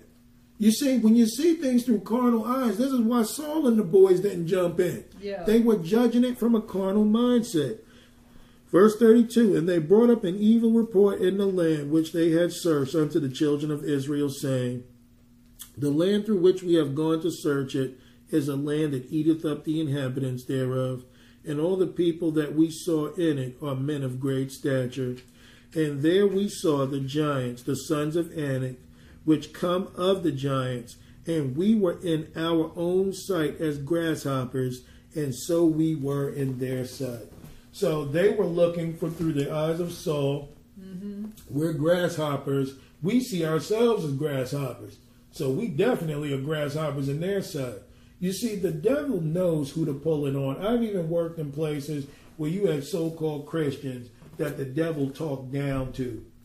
I mean, told them straight up, you can shape up or ship out. And this is what it's going to be like. And you see the Christians sitting there looking all humble and scared. But you see, they never tried it on me. Okay? Because when they knew firsthand, I'm not the one. You're an uncircumcised Philistine, and I represent the armies of the living God. Yep. But when you see your job, your boss, your pastor, your government as the giant, you can't serve the living God, because your eyes, your mind, and your heart will deceive you from what is true. Let's go to Joshua 5. Amen. This is exactly what happens. Man, you may move on these other chumps in here, but you ain't moving on me like that, because I know who I am in Christ. And that's what this thing is about. And some people say, oh man, that's not love. It seems like he's trying to promote fighting. I ain't promoting nothing but faith. I'm trying to get the people of God to wake up. Paul says, endure hardness as a good soldier of Jesus Christ. Mm-hmm. For no man that wars entangles himself with the affairs of this life, that he may please who? Jesus, who has chosen you to be a soldier. That's what I'm preaching here. Yep. So if people don't like it, turn it off. But for those who want Christ and those who want to believe, those are the only kind of people we're talking to. We're talking to the remnant. We're telling you today, you don't have to fear the world. You don't have to fear the devil. Okay? And you don't have to fear the flesh, because God made us conquerors and not those that are oppressed under the enemy. Amen. That's right. Joshua 5 and verse 1. Take a little drink of water. I'll tell you what, though, what's happened today, one of the reasons why it's like, I mean, it's difficult enough as it is to try and talk to people about Jesus Christ, but then you got all these soft, love, gushy, so-called Christian movies out there today that are also leading people astray. Mm-hmm. And they're blaspheming the name of God in the process. Mm-hmm. And you got people in the church on board with that. That's right. And so it's like, that's why we have to know the scripture. But when you tell people no, this is what the scripture says, and I'm going to stand behind this, not some blasphemous movie, you get pushback for it. And who's like, who cares? Because you know what? One day we're going to stand before Jesus Christ. That's and we're right. going to have to give an account of what we supported and what we didn't support. That's right. Amen. This is Joshua 5. Let's look at verse 1. And it came to pass when all the kings of the Amorites, these are the giants that the people were scared of in Numbers 13, which were on one side of the Jordan westward, and all the kings of the Canaanites, which were by the sea, heard that the Lord had dried up the waters of Jordan from before the children of Israel until we were passed over, that their heart melted, neither was their spirit in them any more because of the children of Israel. So this is a brand new breed. They said, man, we done dealt 40 years in the wilderness and all this. Man, we're going to take the land. And you see, for a Christian, when you get sick of it, when you get sick of the oppression, when you get sick of the devil ruling over your kids and feeding them drugs and putting all kinds of fear in your life and trying to destroy you, okay? When you really get a grasp of what really is going on in this world and you get sick of it, you're going to do something. You're going to submit yourself before the Lord to get that power, to get that strength, so that you can do the will of God. This is what it's coming down to. You're not tired of it enough. You still love Egypt. You still love bondage. You still love to be in captivity. But you see, when you get sick of it and you realize this stuff doesn't amount to a hill of beans, you're going to turn to the one true God. And he's going to fill you, armor you up, and send you out into the battle that souls might be set free. Amen. They're scared of the children of Israel. Verse 2. So now the giants are seeing the children of Israel as the giants, and they're seeing themselves as grasshoppers. One thing the devil has got is more bark than bite. Believe me when it comes to God. Verse 2. At that time the Lord said unto Joshua, make these sharp knives, and circumcise again the children of Israel the second time. And Joshua made him sharp knives, and circumcised the children of Israel on the hill of their foreskins. Why? Because now they're going into the land. They're going into that inheritance. They're shedding all of Egypt behind them. All that stuff is away. God is now, they're born again now. They're going in to take the land. So he didn't want any of the old life connected to them. Yes, sir. Does this also be a representation of when we are baptized by water and then also baptized by fire? Yep, the second circumcision, absolutely. Okay. Because one is turning away and the other is being empowered to walk that way. All right, verse 4. And this is the cause why Joshua did circumcise all the people that came out of Egypt that were males, even all the men of war, died in the wilderness by the way after they came out of Egypt. So yes, they died in the wilderness, but this can even be brought to terms today. They died in their soul. They died in their own mind, their own will, their own emotions, and they would not follow God. That's why they didn't make it. Verse 5. Now all the people that came out were circumcised, but all the people that were born in the wilderness by the way as they came forth out of Egypt, them they had not circumcised. For the children of Israel walked 40 years in the wilderness, till all the people that were men of war which came out of Egypt were consumed, because they obeyed not the voice of the Lord, unto whom the Lord sware that he would not shew them the land which the Lord sware unto their fathers, that he would give us a land that floweth with milk and honey. So you see, God had to wait for that generation to die off. You guys are not going to inherit this land. You guys are not even worthy to. You don't even believe me. This land is for unbelievers. And you see how when they were ready to take the land, God didn't even want anyone in his army that was in unbelief. Man, let them go so we can have a full army of unbelief. Those grown-ups would have stayed in the wilderness forever, but the kids were like, man, this is garbage. You know, I want to go into a real land. This can't be all there is to life. But you see, those people had their roots in Egypt, but the young kids didn't have their roots in Egypt. They were born in the wilderness. So you see, the wilderness was what they knew and what they were sick of, but the older people remembered old times past. And it's those old times past, the old captivities, the old sin in our lives that won't go away, that we won't let go away, that keep us from serving the one true God. Yep. Amen. Verse 7, and their children whom he raised up in their stead, them Joshua circumcised, for they were uncircumcised, because they had not circumcised them by the way. And it came to pass, when they had done circumcising all the people, that they abode in their places in the camp till they were whole. And the Lord said unto Joshua, this day have I rolled away the reproach of Egypt, have taken away all the filth, all things that held you back from off of you. Wherefore the name of the place was called Gilgal unto this day. And Gilgal means rolling wheel. So I imagine what he's saying is he took away all the weight that was holding them back, and now they can get moving. Mm-hmm. The Lord just gave me an understanding on that. Verse 10. And the children of Israel encamped in Gilgal and kept the Passover on the 14th day of the month at even the plains of Jericho. And they did eat the old corn of the land on the morrow, after they passed over unleavened cakes and parched corn in the selfsame day. And the manna ceased on the morrow, after they had eaten of the old corn of the land. Neither had the children of Israel manna any more, but they did eat of the fruit of the land of Canaan that year. So what we got to understand about faith in God is this one thing. God didn't drop manna on purpose. Even though they didn't even have the war yet to determine who would win, God said, you're not getting any more manna. If you want to eat, it's on the other side of the Jordan, because you're going to be victorious this day because you believe in me.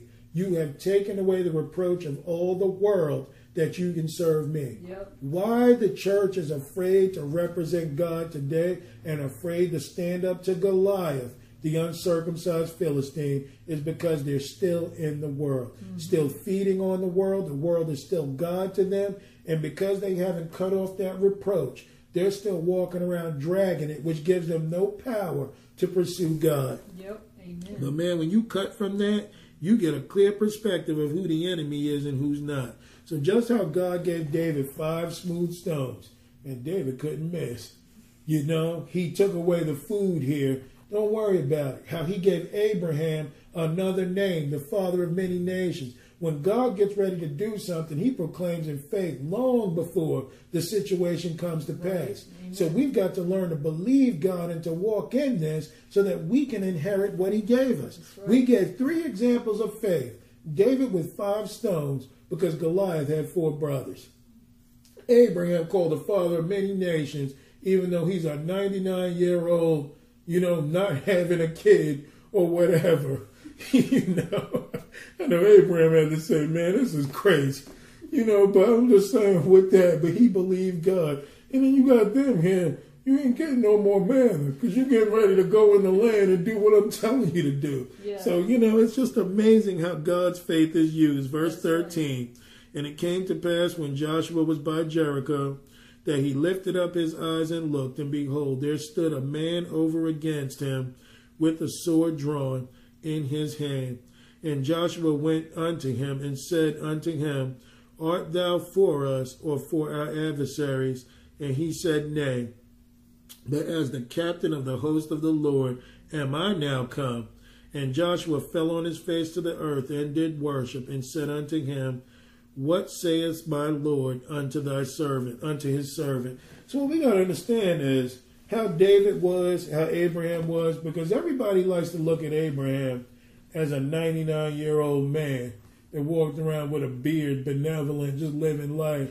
People don't understand. Abraham went to war too. Yeah. When Lot was taken, Abraham went there with less men, and they fought the very giants that his people ended up fighting later, and won, and grabbed Lot and took his butt out of there, and took victory. So Abraham was no wimp. Moses fought against the giants as well. Moses was in the battle. Moses was no wimp. David was no wimp.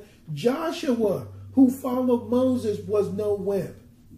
More importantly, we got a Christophany here of Jesus Christ coming to the ground, ready to dig in deep too. Jesus wasn't going to lead them into the battle to inherit the land by themselves. Jesus was right there with them with his sword drawn. And Joshua was like, are you for us or against us? He said, man, I'm not coming to join your army, and I'm not coming to join the enemy's army. I'm coming to lead my army into the battle because we are going to be victorious. Yeah. So Jesus Christ coming even before he came in the flesh had his sword drawn. I imagine him wearing the same thing they were wearing, in uniform, ready for battle with his people. This is the Lord we serve. Amen. And the captain of the host of the Lord's host said unto Joshua, Loose thy shoe from off thy foot, for the place whereout thou standest is holy. And Joshua did so. So Joshua said, he knew it was the Lord. Lord, command your servant. The Lord said the first thing you could do was take them shoes off because this ground is holy. But you see, this is the goodness of God. This is where Christians should be. Our God is a God of war. Okay? And I'm not talking about that's how he lives. I'm saying our God will be ready to take it to the enemy wherever he wants to meet.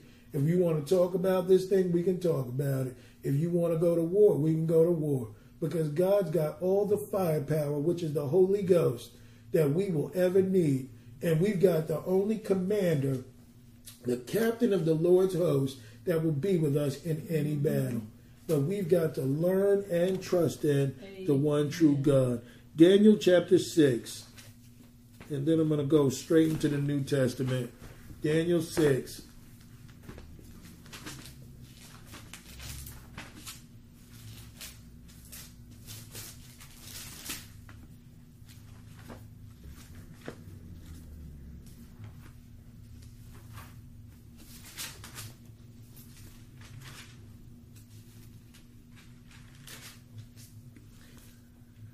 All right, Daniel chapter 6, let's look at verse 1, and it says, It pleased Darius to set over the kingdom 120 princes, which should be over the whole kingdom, and over these 3 presidents, of whom Daniel was first, that the princes might give accounts unto them, and the king should have no damage. Then this Daniel was preferred above the presidents and princes, because an excellent spirit was in him, and the king thought to set him over the whole realm. Now, Darius is a Median that merged with the Persians, who was Cyrus. Okay, and Daniel is not either one of them. He was a man of God that was tried, that stood for the Lord no matter what. And Daniel's being promoted. He was promoted in Babylon. He's now being promoted in Persia. Mm-hmm. Makes no difference to God. God is going to have his people where they need to be. That's right. If you stand for the Lord.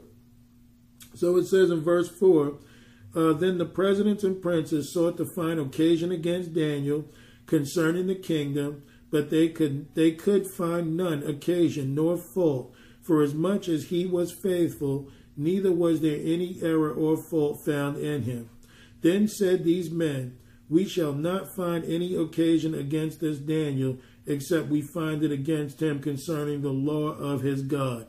So you see right away, when the devil can't accuse you, he's going to attack you religiously, politically. A lot of people may try and get you fired in the workplace, talking about, let's just say they're always late or they don't work. They go to the supervisors, but they really don't like you because you're a Christian. Right. But the supervisor says, well, as far as I'm concerned, he's always on time. And he's actually doing better than you guys are. So if I were you, I'd get back to work. So what will they do? Wait a minute, he's a Christian. Yep. And there's no Christianity that's preached in the workplace. I got him. This is how evil the devil is, though. But they're now going to attack you. So look at verse 6. Then these presidents and princes assembled together to the king, and said thus unto him, King Darius, live forever.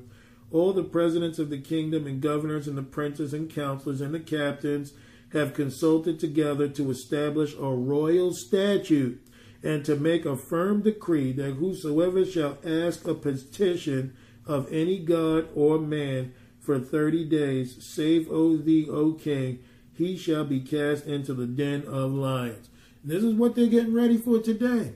Don't you see it in California? They're trying to make reading the Bible and speaking against homosexuality illegal. Mm-hmm. You see how they're coming against your God? This is the same garbage that we got going on now. Yeah. This is the exact same thing. They can't get to you any other way. So now what we'll do is let's just make the Bible illegal. Let's just plain speaking against homosexuality, which is the true agenda, illegal. This is what they're doing. So it says in verse 8, Now, O king, establish the decree and sign the writing, that it be not changed according to the law of the Medes and Persians, which altereth not. Wherefore therefore King Darius sign the writing and the decree. Now, why did King Darius sign this? He thought they were looking out for him. O king, live forever. We just want you to do this, because after all, we are looking out for you. This is the same way the devil is looking out for the homosexual. Yep. We're here. We love you. We're just trying to give you rights. But you see, those wicked Christians, those dirty, filthy Christians, they don't want to see anything like that in the midst. So as we're proclaiming truth, we're looked at as the bad guy. Exactly. Verse 10, Now when Daniel knew that the writing was signed, he went into his house, and his windows being open in his chamber toward Jerusalem, he kneeled upon his knees 3 times a day, and prayed and gave thanks before his God, and he did aforetime. So Daniel's doing this because he's saying, Lord, I know I'm going to need you. I know what the enemy is trying to do. But he remembered Jerusalem. He's praying to the Lord. Yep. Then these men assembled and found Daniel, praying and making supplication before his God. So it wasn't enough that they, proclaim whatever. Now they need some evidence. Verse 12. Then they came near and spake before the king concerning the king's decree. Hast thou not signed a decree that every man that shall ask a petition of any god or man within 30 days, save, O thee, O king, shall be cast into the den of lions? The king answered and said, The thing is true, according to the law of the Medes and Persians, which altereth not. Then answered they and said before the king, that Daniel, which is of the children of the captivity of Judah, regardeth not thee, O king, nor the decree that thou hast signed, but maketh his petition 3 times a day. So he's praying to God 3 times a day. They even had the exact number and everything. This is crazy. Verse 14. Then the king, when he heard these words, was sore displeased with himself, and set his heart on Daniel to deliver him, and he labored till the going down of the sun to deliver him. So he knew right away, like Pilate knew when they delivered Jesus over, they delivered him for envy. He liked Daniel, and he loved the favor of the Lord. A lot of people don't know this about King Cyrus. King Cyrus looked after the children of Israel. All right? He was considered God's anointed, but he was by no means a Christian. So sometimes God can give you favor with certain people that God's will can be done in the world. So it's important to obey God, not just to look at people and just, nah, he's an unbeliever, I don't want nothing to do with him. Hey, if God is using this particular person to have his need done, then let the Lord work. Yeah. But if it goes against God, you can't have anything to do with that. That's what this is about. So anyway, verse 15, Then these men assembled, know the king, and said unto the king, Know, O king, that the law of the Medes and Persians is, that no decree nor statute which the king established may be changed. Then the king commanded, and they brought Daniel and cast him into the den of lions. Now the king spake and said unto Daniel, Thy God, whom thou servest continually, he will deliver thee. And a stone was brought and laid before the mouth of the den, and the king sealed it with his own signet, and with the signet of his lords, that the purpose might not be changed concerning Daniel. So Darius being bound by his own words, made it very clear to Daniel, if your God is the God that I know, that did so much, even to help me get this kingdom, he's going to deliver you, Daniel. Don't worry about it. But you see, even though he had faith towards Daniel, he also didn't jump in and say, let me switch the decree. So you see, salvation truly is an individual affair. Yeah. But you got to remember, Darius is uncircumcised. So he's not going to have the faith of Daniel. He has faith to push Daniel into it, to believe he's going to be delivered. But he didn't say, bind me with you, Daniel, right, so that you and I can go through this together. Right. So see, as you stand for the Lord, you will be standing alone in most cases. Yep. He ain't jumping in with him. All right, so then it says, then the king went to his palace. I believe I'm in verse 18. Yes, then the king went to his palace and passed the night fasting. Neither were instruments of music brought before him, and his sleep went from him. So one thing he did do, let me correct it, he fasted. He said, all right, David, Daniel, I can help you in this sense. I can fight this war from a different end. I can fast for you. But he also could have fasted in the lion's den. So he didn't take any pleasure, and he wanted to free Daniel. Then the king arose very early in the morning and went in haste unto the den of lions. And when he came to the den, he cried with a lamentable voice unto Daniel. And the king spake and said to Daniel, O Daniel, servant of the living God, is thy God, whom thou servest continually, able to deliver thee from the lions. Then said Daniel unto the king, O king, live forever. My God hath sent his angel, and hath shut the lion's mouth, and they have not hurt me. For as much as before him innocency was found in me, and also before thee, O king, have I done no hurt. Then the king exceeding glad for him, and commanded that they should take Daniel up out of the den. So Daniel was taken up out of the den, and no manner of hurt was found upon him, because he believed in his God. Man, that's a beautiful thing that you see God's people go through. The one thing God's people know is no matter where you are, the Lord will deliver you. Amen. It is time for us to believe this. He says, I am the Lord thy God, and I change not. Yep. We've got to learn to believe in the living God. That's right. So let's go to Philippians chapter 4. Philippians chapter 4. One thing that everyone has to come to realization of, and this goes for everybody, and I'm not boasting in any way, shape, or form, because it's just something we got to remember, is that if the Lord tells us to do something, we got to have the faith to believe that when he tells us in obedience, he's going to be right there with us. And that's right. what all of this is about, really. It's just, if he says to say a thing at work, you say the thing. And Right. and he's going to be there to back you up. And a lot of people, though, they've got it so twisted today, say, well, if I do that and I lose my job, how's the Lord with me? That's right. And you see how because Daniel stayed pure before the Lord, God was going to deliver him. Right. He said the angel of the Lord stopped up the mouth of lions. Who do you think that was? Jesus Christ. That was Jesus. Yeah. You know, so these are things that we ought to understand and recognize. And the reason why I said angel that way is because, remember, Daniel chapter 6 is also written in Aramaic. Mm-hmm. So a lot of things wouldn't be seen the way it would be the angel of the Lord. Right. He said God sent his angel. All right, so anyway, this is Philippians 4.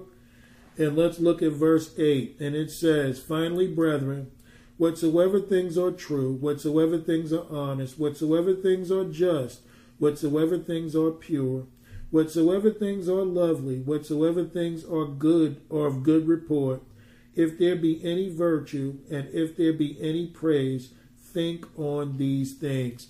So this is how the Lord tells us to stay circumcised and separate from the world. Pay attention to things that are true, that are honest, that are sincere, that are godly, okay, spiritual, that we can meditate on. And then it says in verse 9, those things which ye have both learned and received and heard and seen in me, do, and the God of peace shall be with you. Now, haven't we seen this in many cases? God's with them, no matter what. Mm-hmm. Verse 10, but I rejoiced in the Lord greatly, that now at the last your care of me hath flourished again, wherein ye were also careful, but ye lacked opportunity. Not that I speak in respect of want, for I am learned in whatsoever state I am, therewith to be content. That's what we got to learn to do. Christians are greedy, man, running after things. Contentment, the Bible makes clear, and godliness is where great gain is, not in what we can have in this physical world. Mm-hmm. I know both how to be abased, and I know how to abound. So I know how to be abased, and I know how to succeed or overcome. everywhere and in all things I am instructed both to be full and to be hungry, both to abound and to suffer need. I can do all things through Christ which strengtheneth me. Notwithstanding, ye have well done that ye did communicate with my affliction. Now ye Philippians know also that in the beginning of the gospel, when I was departed from Macedonia, no church communicated with me as concerning giving and receiving, but ye only. So you see how Paul walked away. Paul wasn't given by anybody either. You know how many people shut their doors on him when he came to the Lord? But he says through affliction, through sufferings, these things I've been through. But I can do all things. Why is Paul making this statement? Because he went through it. He says, I can do all things through Christ which strengtheneth me. Yep. But you find a lot of people today, I can do all things through Christ which strengtheneth me, and you ain't been through nothing. Exactly. You won't stand for Christ. You don't even know the capacity behind those words or the depth. But I can do all things through Christ which strengtheneth me. Then why don't you do it? But you see, this is the whole point, because you don't believe that term. Right. So this is coming from a believer. Right. So in your spare time, go to 2 Corinthians chapter 11, and you look at all Paul went through jailings, through beatings, through hunger, through nakedness. I mean, what do you say? Through robbings, through nakedness, through fastings, through prayer.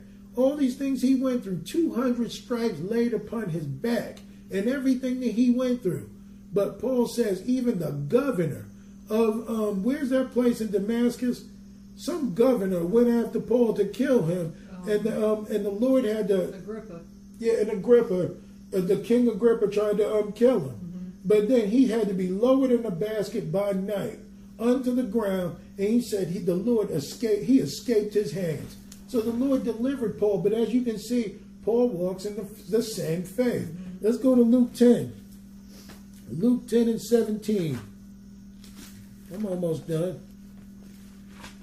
But it is funny, too, because of the two King Agrippas in the book of Acts, is that when he stood before the second one, and he said, thou hast almost persuaded me to be a Christian. Mm-hmm. And so he went through all of that, because even Felix was saying, he would have been spared had he not made his decree unto the king. Right. But it was his appointment to go before the king, and that's what they did, because they were looking at it from the fleshly standpoint, saying, mm-hmm. man, he wouldn't have to suffer all this if he just basically kept his mouth shut, what they were saying. That's right. But he wanted to go before the king, because in his mind, and this is what all of us really got a grip on, is that everywhere, every person that Paul stood in front of, he preached the gospel. That's right. Even unto the king.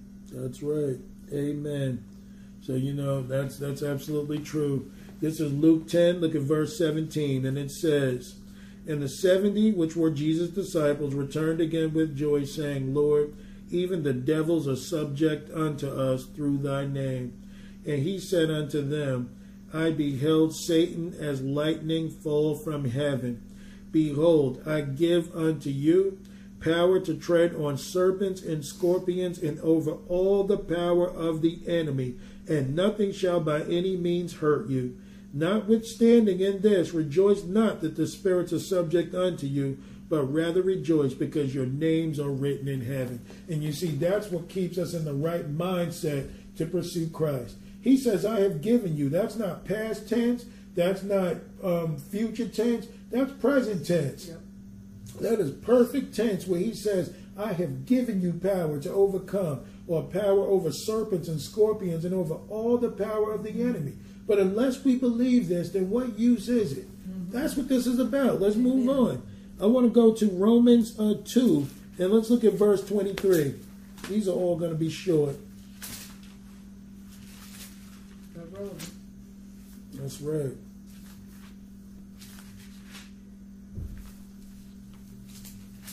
Yeah, Paul even said in Acts 20, I'm going to be persecuted, but none of these things move me. Mm-hmm. Neither do I count my own life worth something to me. Exactly. But it's all about Christ.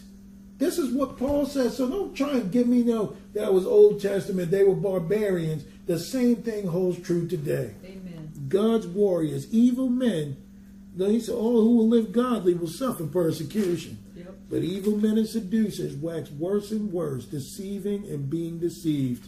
So let's look at Romans 2. Look at verse 23. And it says, thou that makest thy boast of the law through breaking the law, dishonoreth thou God?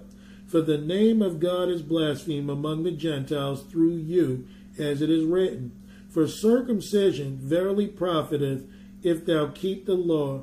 But if thou be a breaker of the law, thy circumcision is made uncircumcision. So as you can see, when you trust in God, and you're going to be circumcised, meaning separated from things, and you're going to follow what God says, then that's good. But if you're going to be circumcised, physically, for the purpose of looking clean on the outside, but on the inside you're still connected to the world, you're still uncircumcised. That's pretty much what he's telling him. You're still uncircumcised. And that's how I like how Schambach said, he said you can speak in tongues and still be carnal. That got nothing to do with it. That's a prayer language given by the Holy Ghost before God. Mm-hmm. But just because you do that don't mean that you're spiritual. You can still be carnal. All right, so he said it's made uncircumcision. 26. Therefore, if the uncircumcision keep the righteousness of the law, shall not his uncircumcision be counted for circumcision? So you see, therefore, if the uncircumcision keep the righteous of the law, shall not his uncircumcision be circumcision? He's speaking of Gentiles. If you want to come to Jesus, even though you haven't known him, and you're keeping what the law of God is, which is, love the Lord thy God with your heart, mind, and soul and strength, love your neighbor as yourself, that you'll be accepted. You will be counted for circumcision. Okay, and Paul's going to explain this. Look at verse 27. I think that's where I am. Yes. Verse 27. And shall not uncircumcision, which is by nature, if it fulfill the law, judge thee, who by the letter and circumcision doth transgress the law? For he is not a Jew, which is one outwardly, neither is he circumcision, which is outward in the flesh. As you can see, this is all a matter of the heart. You cannot be a Christian outwardly. You can't just carry your Bible. You can't just go to church. You can't just say all the godly things. But when it comes time to represent Jesus, you transgress the law. You don't even want to be a part of it. You're afraid. Because the men of God only cared about what God wanted and not themselves. Mm-hmm. 29. But he is a Jew, which is one inwardly. The circumcision is that of the heart, in the spirit and not in the letter, whose praise is not of men, but of God. So as you can see, when you perform outwardly, you seek the praise of men. But if you pray inwardly, or you are a Jew or a Christian, as you would say, inwardly, then you're going to live a life according to God. One way of knowing how we all are, how do you pray when nobody's around? How do you study when no one's around? How do you live when no one's around? That's you. And don't try and dress it up any other way. Amen. It's something that we all need to work on and move on. But if we only are sanctified when we're around other believers, that's being a Jew outwardly. That's seeking the love and the praise of men. But when you praise God, you know he's always watching. That's right. You know he's always listening. So you become inward, where it's a change in your nature, where it's the circumcision of the heart and not the foreskin of your penis. This is about the heart, what you feel, your connection to him, how you don't want to hurt him, what he means to you. And that's why David confronted Goliath and made it very clear, man, who is this guy? Because he's defying my God. So I'm going to deal with him, not because you commanded me to do it, but because this is what I want to do. This is my fight. You talked about my God. You're defying God's people. So I've got to represent God to do battle with you. Amen. This is what the Christian won't do today. Exactly. Amen. Romans chapter, man, I would go through the Hall of Faith, but I'm going to read like the end of it. Let's go to Hebrews 11, and I'm going to look at the end of this, because this gives by faith with everybody, and we don't have that kind of time today to go into it. So the rest of Hebrews 11, read in your spare time. I'm going to choose Hebrews 11, And let's look at verse 24. Hebrews 11 and verse 24. By faith, Moses, when he was come to years, refused to be called the son of Pharaoh's daughter, choosing rather to suffer affliction with the people of God than to enjoy the pleasures of sin for a season. So as you can see, Moses gave it all up to the Lord and pursued God. And that's when he met the Lord. When Moses was a fleeing felon and he left Egypt behind, that's where he ended up meeting the Lord in the wilderness. But as long as he was connected to Egypt, you see how he didn't know God. But he chose to be with his people. He had not forgotten. So it says in verse 26, esteeming the reproach of Christ greater riches than the treasures in Egypt, for he had respect unto the recompense of the reward. This tells you here that Jesus is the burning bush. It says it right here, esteeming to the reproach of Christ greater riches than the treasures in Egypt, for he had respect unto the recompense of the reward.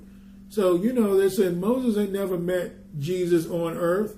So why are they mentioning Christ here? Because Jesus was that burning bush. Yep. Look at verse 27. By faith he forsook Egypt, not fearing the wrath of the king, for he endured as seeing him who is invisible. Through faith he kept the Passover and the sprinkling of blood, lest he that destroyed the firstborn should touch them. By faith they passed through the Red Sea, and by dried land, which the Egyptians essayed to do, were drowned. By faith the walls of Jericho fell down after they were compassed about 7 days. By faith the harlot Rahab perished not with them that believed not, when she had received the spies with peace. And what shall I say? And what shall I more say? For the time would fail me to tell of Gideon and of Barak and of Samson and of Jephthah, of David also, and Samuel, and of the prophets. So he says, for time's sake, he can't go into this. Guess what? I can't either. But he's saying by faith, this is the point he's making. Who through faith subdued kingdoms, wrought righteousness, obtained promises, stopped the mouth of lions, quenched the violence of fire, escaped the edge of the sword, out of the weakness were made strong, waxed valiant in fight, turned to flight and the armies of the aliens. Women received their dead, raised to life again. That's Elijah. And others were tortured, not accepted deliverance, that they might obtain a better resurrection. So what is this about? The resurrection of Jesus Christ. This is about on that last day, 1 Thessalonians chapter 4, when the trumpet sounds and Jesus comes back. The dead in Christ will rise with Jesus and those who also believe it. What will we do? Meet with the Lord in the clouds, that his will be done. That's right. That his finished work will be done, and we will live with the Lord forever and ever. Verse 36, and others had trial of cruel mockings and scourgings, yea, moreover, of bonds and imprisonment. They were stoned, they were sawn asunder, like Isaiah the prophet, were tempted, were slain with the sword. They wandered about in sheepskins and goatskins, being destitute, afflicted, and tormented, of whom the world was not worthy. They wandered in deserts and in mountains and in dens and caves of the earth. And these all, having obtained a good report through faith, received not the promise. So these guys did all this with no Holy Ghost. Okay? They believed God, and in faith they were able to do what they do. Verse 40. God having provided some better things for us, that they without us should not be made perfect. They were not made perfect, so there's no excuse for us. We've got the opportunity to be like Christ more than anyone. We've got the opportunity to be more in Christ than anyone that preceded us. What's the difference between them and us? They separated from the world and believed God. Amen. We're hanging on to the world, trying to incorporate the Holy Ghost. And the two just don't run together. Romans 8, and I'm done.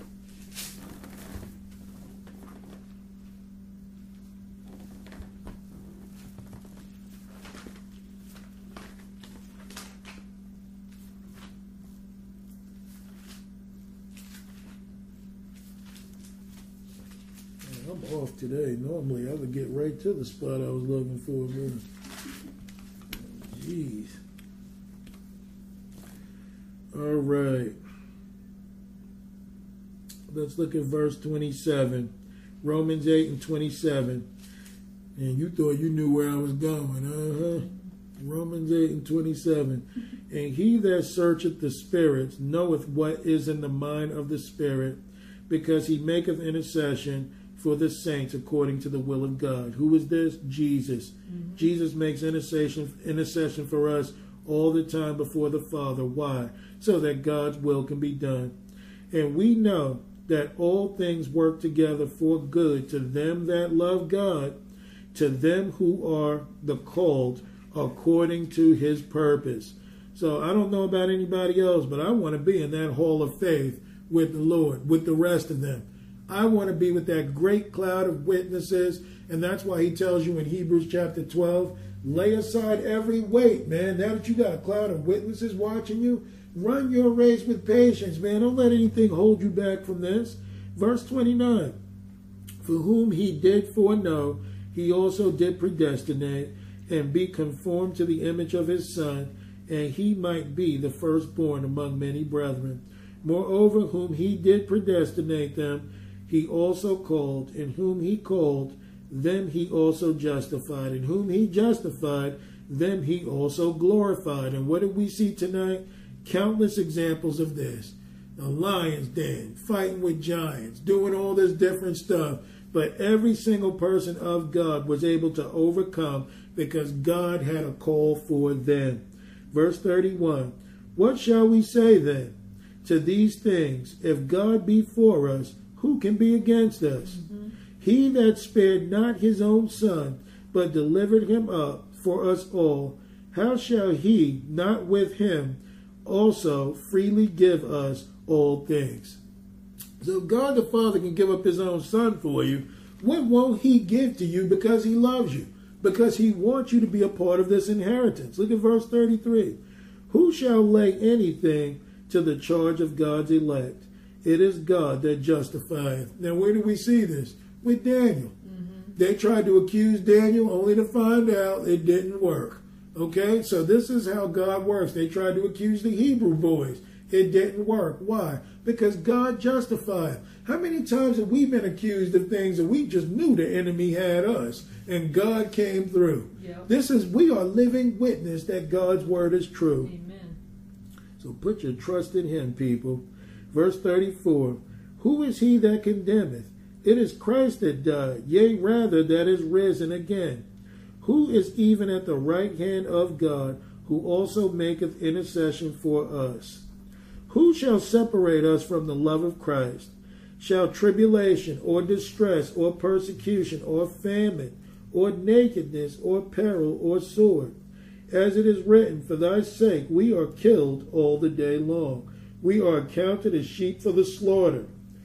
So let's look at this. People want to talk about the love of God, but they don't want to incorporate tribulation, distress, persecution, famine, nakedness, peril, or sword. The very guy writing this is the very one that went through it. But somehow we're supposed to be better than them. But you see, this is the love of God, that he's going to take you through persecution. He's going to take you through tribulation. Mm-hmm. But see, the God that people are painting today is, he'll never let anything happen to you. You'll just go scot-free. You'll even have peace. There'll be no trouble around you. That's a lie. Yeah. So anyway, he says, man, we're led asleep to the slaughter. The walking with Christ is a real thing where it takes real faith. Yep. This is no joke. Verse 37, nay, in all these things we are more than conquerors through him that loved us. Amen. For I am persuaded. So Paul is persuaded. If you're not persuaded, what Paul's about to say means nothing to you unless you believe it. For I am persuaded that neither death, nor life, nor angels, nor principalities, nor powers, nor things present, nor things to come, nor height, nor depth, nor any other creature shall be able to separate us from the love of God, which is in Christ Jesus our Lord. Amen. So some people would say, well, they can't separate us from the love of God but you can walk away and leave God if you want to. Okay, this doesn't mean God violates your free will. These are for those who want to be incorporated in the will of God, who are faithful to God, who are in the armies of God, who will not let the uncircumcised Philistine dictate to you what it's going to be. Exactly. Because he's godless and you've got one. Yeah. So in doing so, we are more than conquerors. So I just want to say to people with that, I hope that this message digs in deep, because what we need to know is, if we are distanced from God and we have fear and we don't have the faith to represent him, I'm telling you to spend time with him, and these things will be done. If you look at Acts, Acts chapter 3 or 4, when they saw the boldness of Peter and John, they had taken note that they had been with Jesus. Mm-hmm. If you spend time with Jesus in his word, if you spend time with Jesus in prayer, if you spend time doing the things that Jesus says, like preach the gospel and live a life of holiness, you will have a boldness to be more than a conqueror and will serve the Lord as God says to serve. Okay? What the holdup is, you're caught up in things you don't need to be. You've given allegiance to things you don't need to be a part of. But when you spend time with Jesus, all this stuff goes on automatic. Because it's just how Saul tried to put the helmet of flesh on David's head, we get the mind of Christ. That we can only think like Christ, walk like Christ, talk like Christ, and cast demons out of hell like Christ. That's what this is about. Walking with your Creator. That this uncircumcised Philistine, which is the devil, will not dictate to you in any part of life what you do. Amen. Because we are overcomers in Christ, and it's time that we live up to that inheritance. Amen. So I just want to say I love you, and Sarah's going to present something, and then we are done.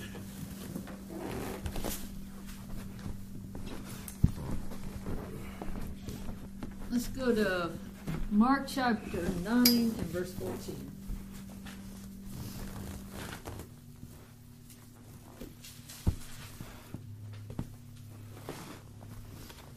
All right, Mark 9 and 14. And when he had came to his disciples, he saw a great multitude about them, and the scribes questioning with them.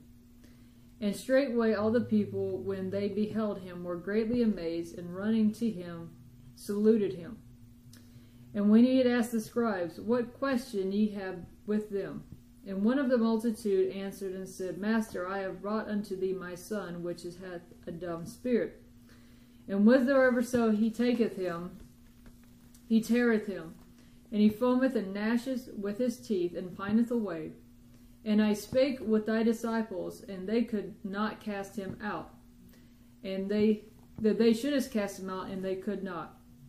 And he answered him, and said, O faithless generation, how long shall I be with you? How long shall I suffer you?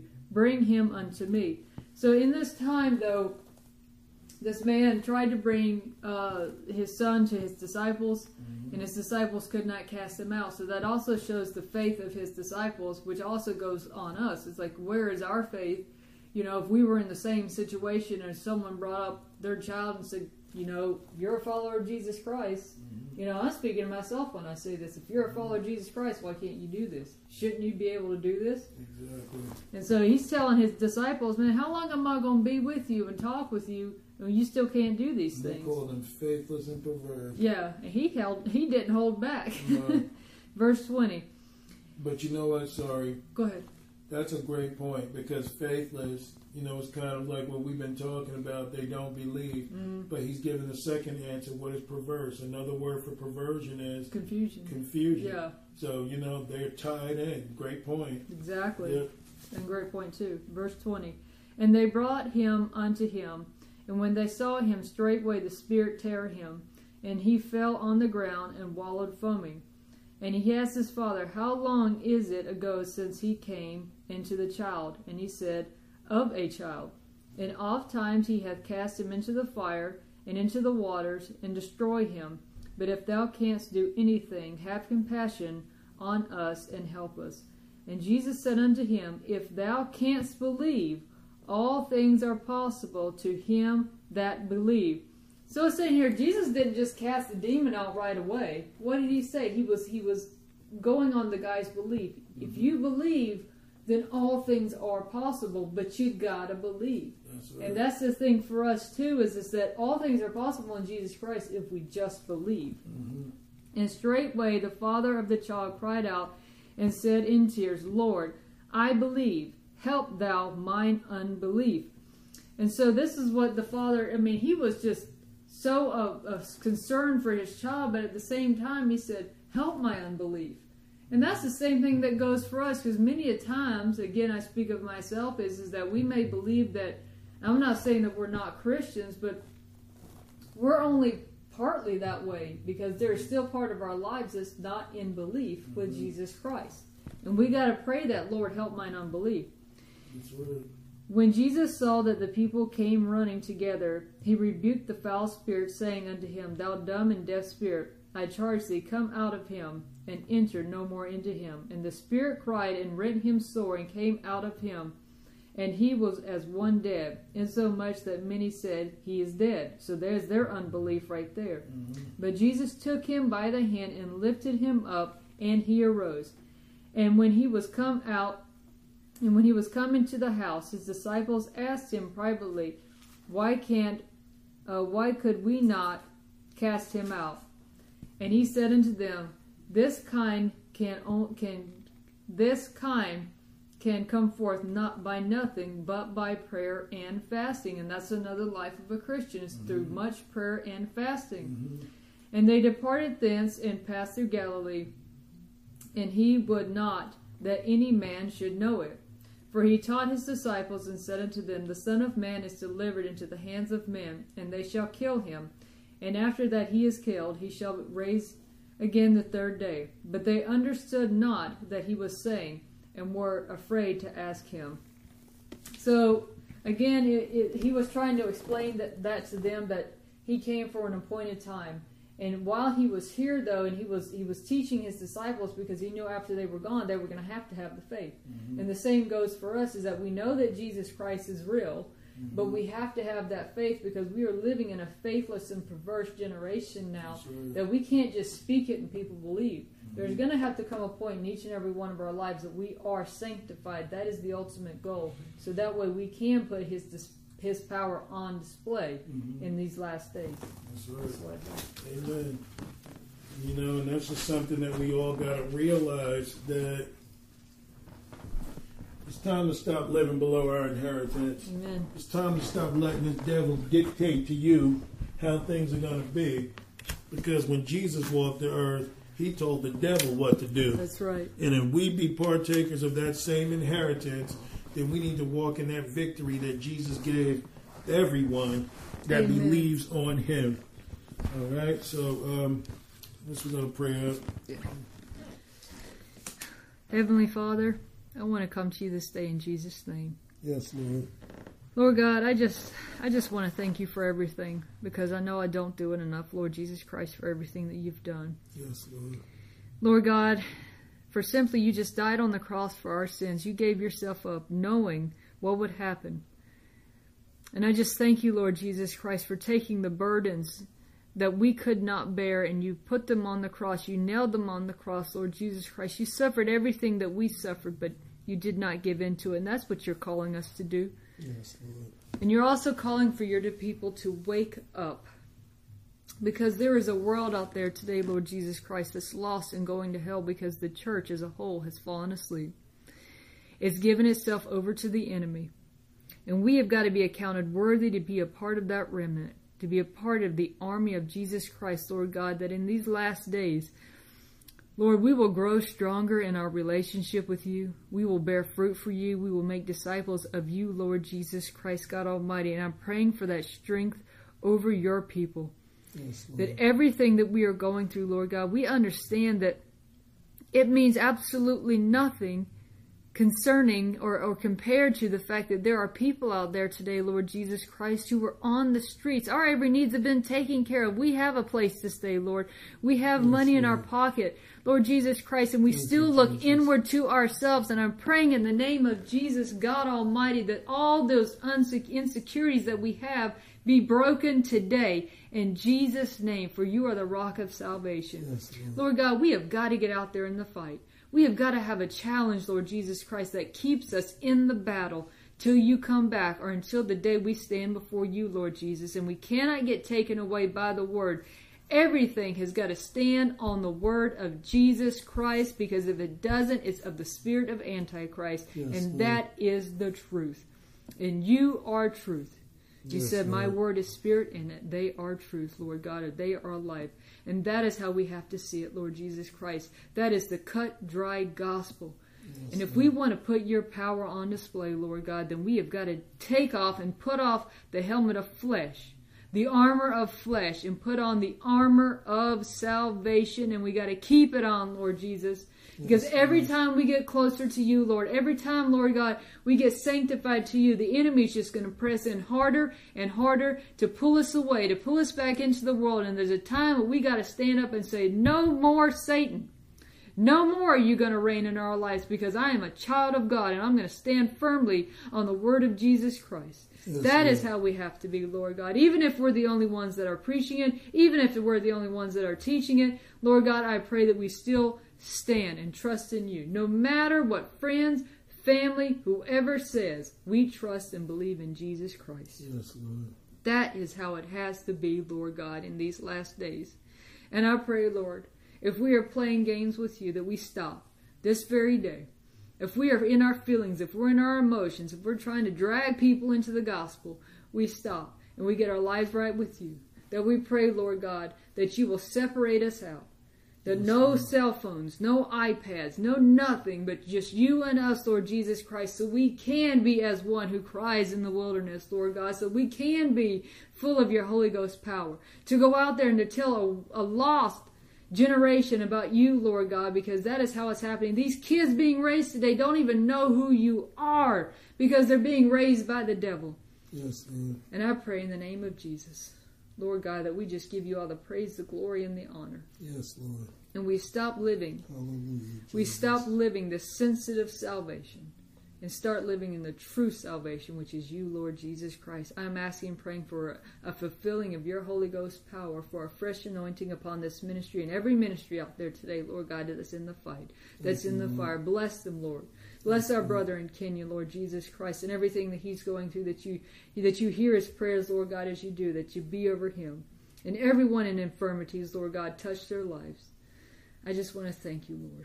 Thank you, Jesus Christ, God Almighty, for everything that you have done. Thank you, Bless Lord. and praise the name of Jesus. In Yes, Jesus Lord. Christ, your most holy name, I pray. In Jesus' Amen. name. Amen.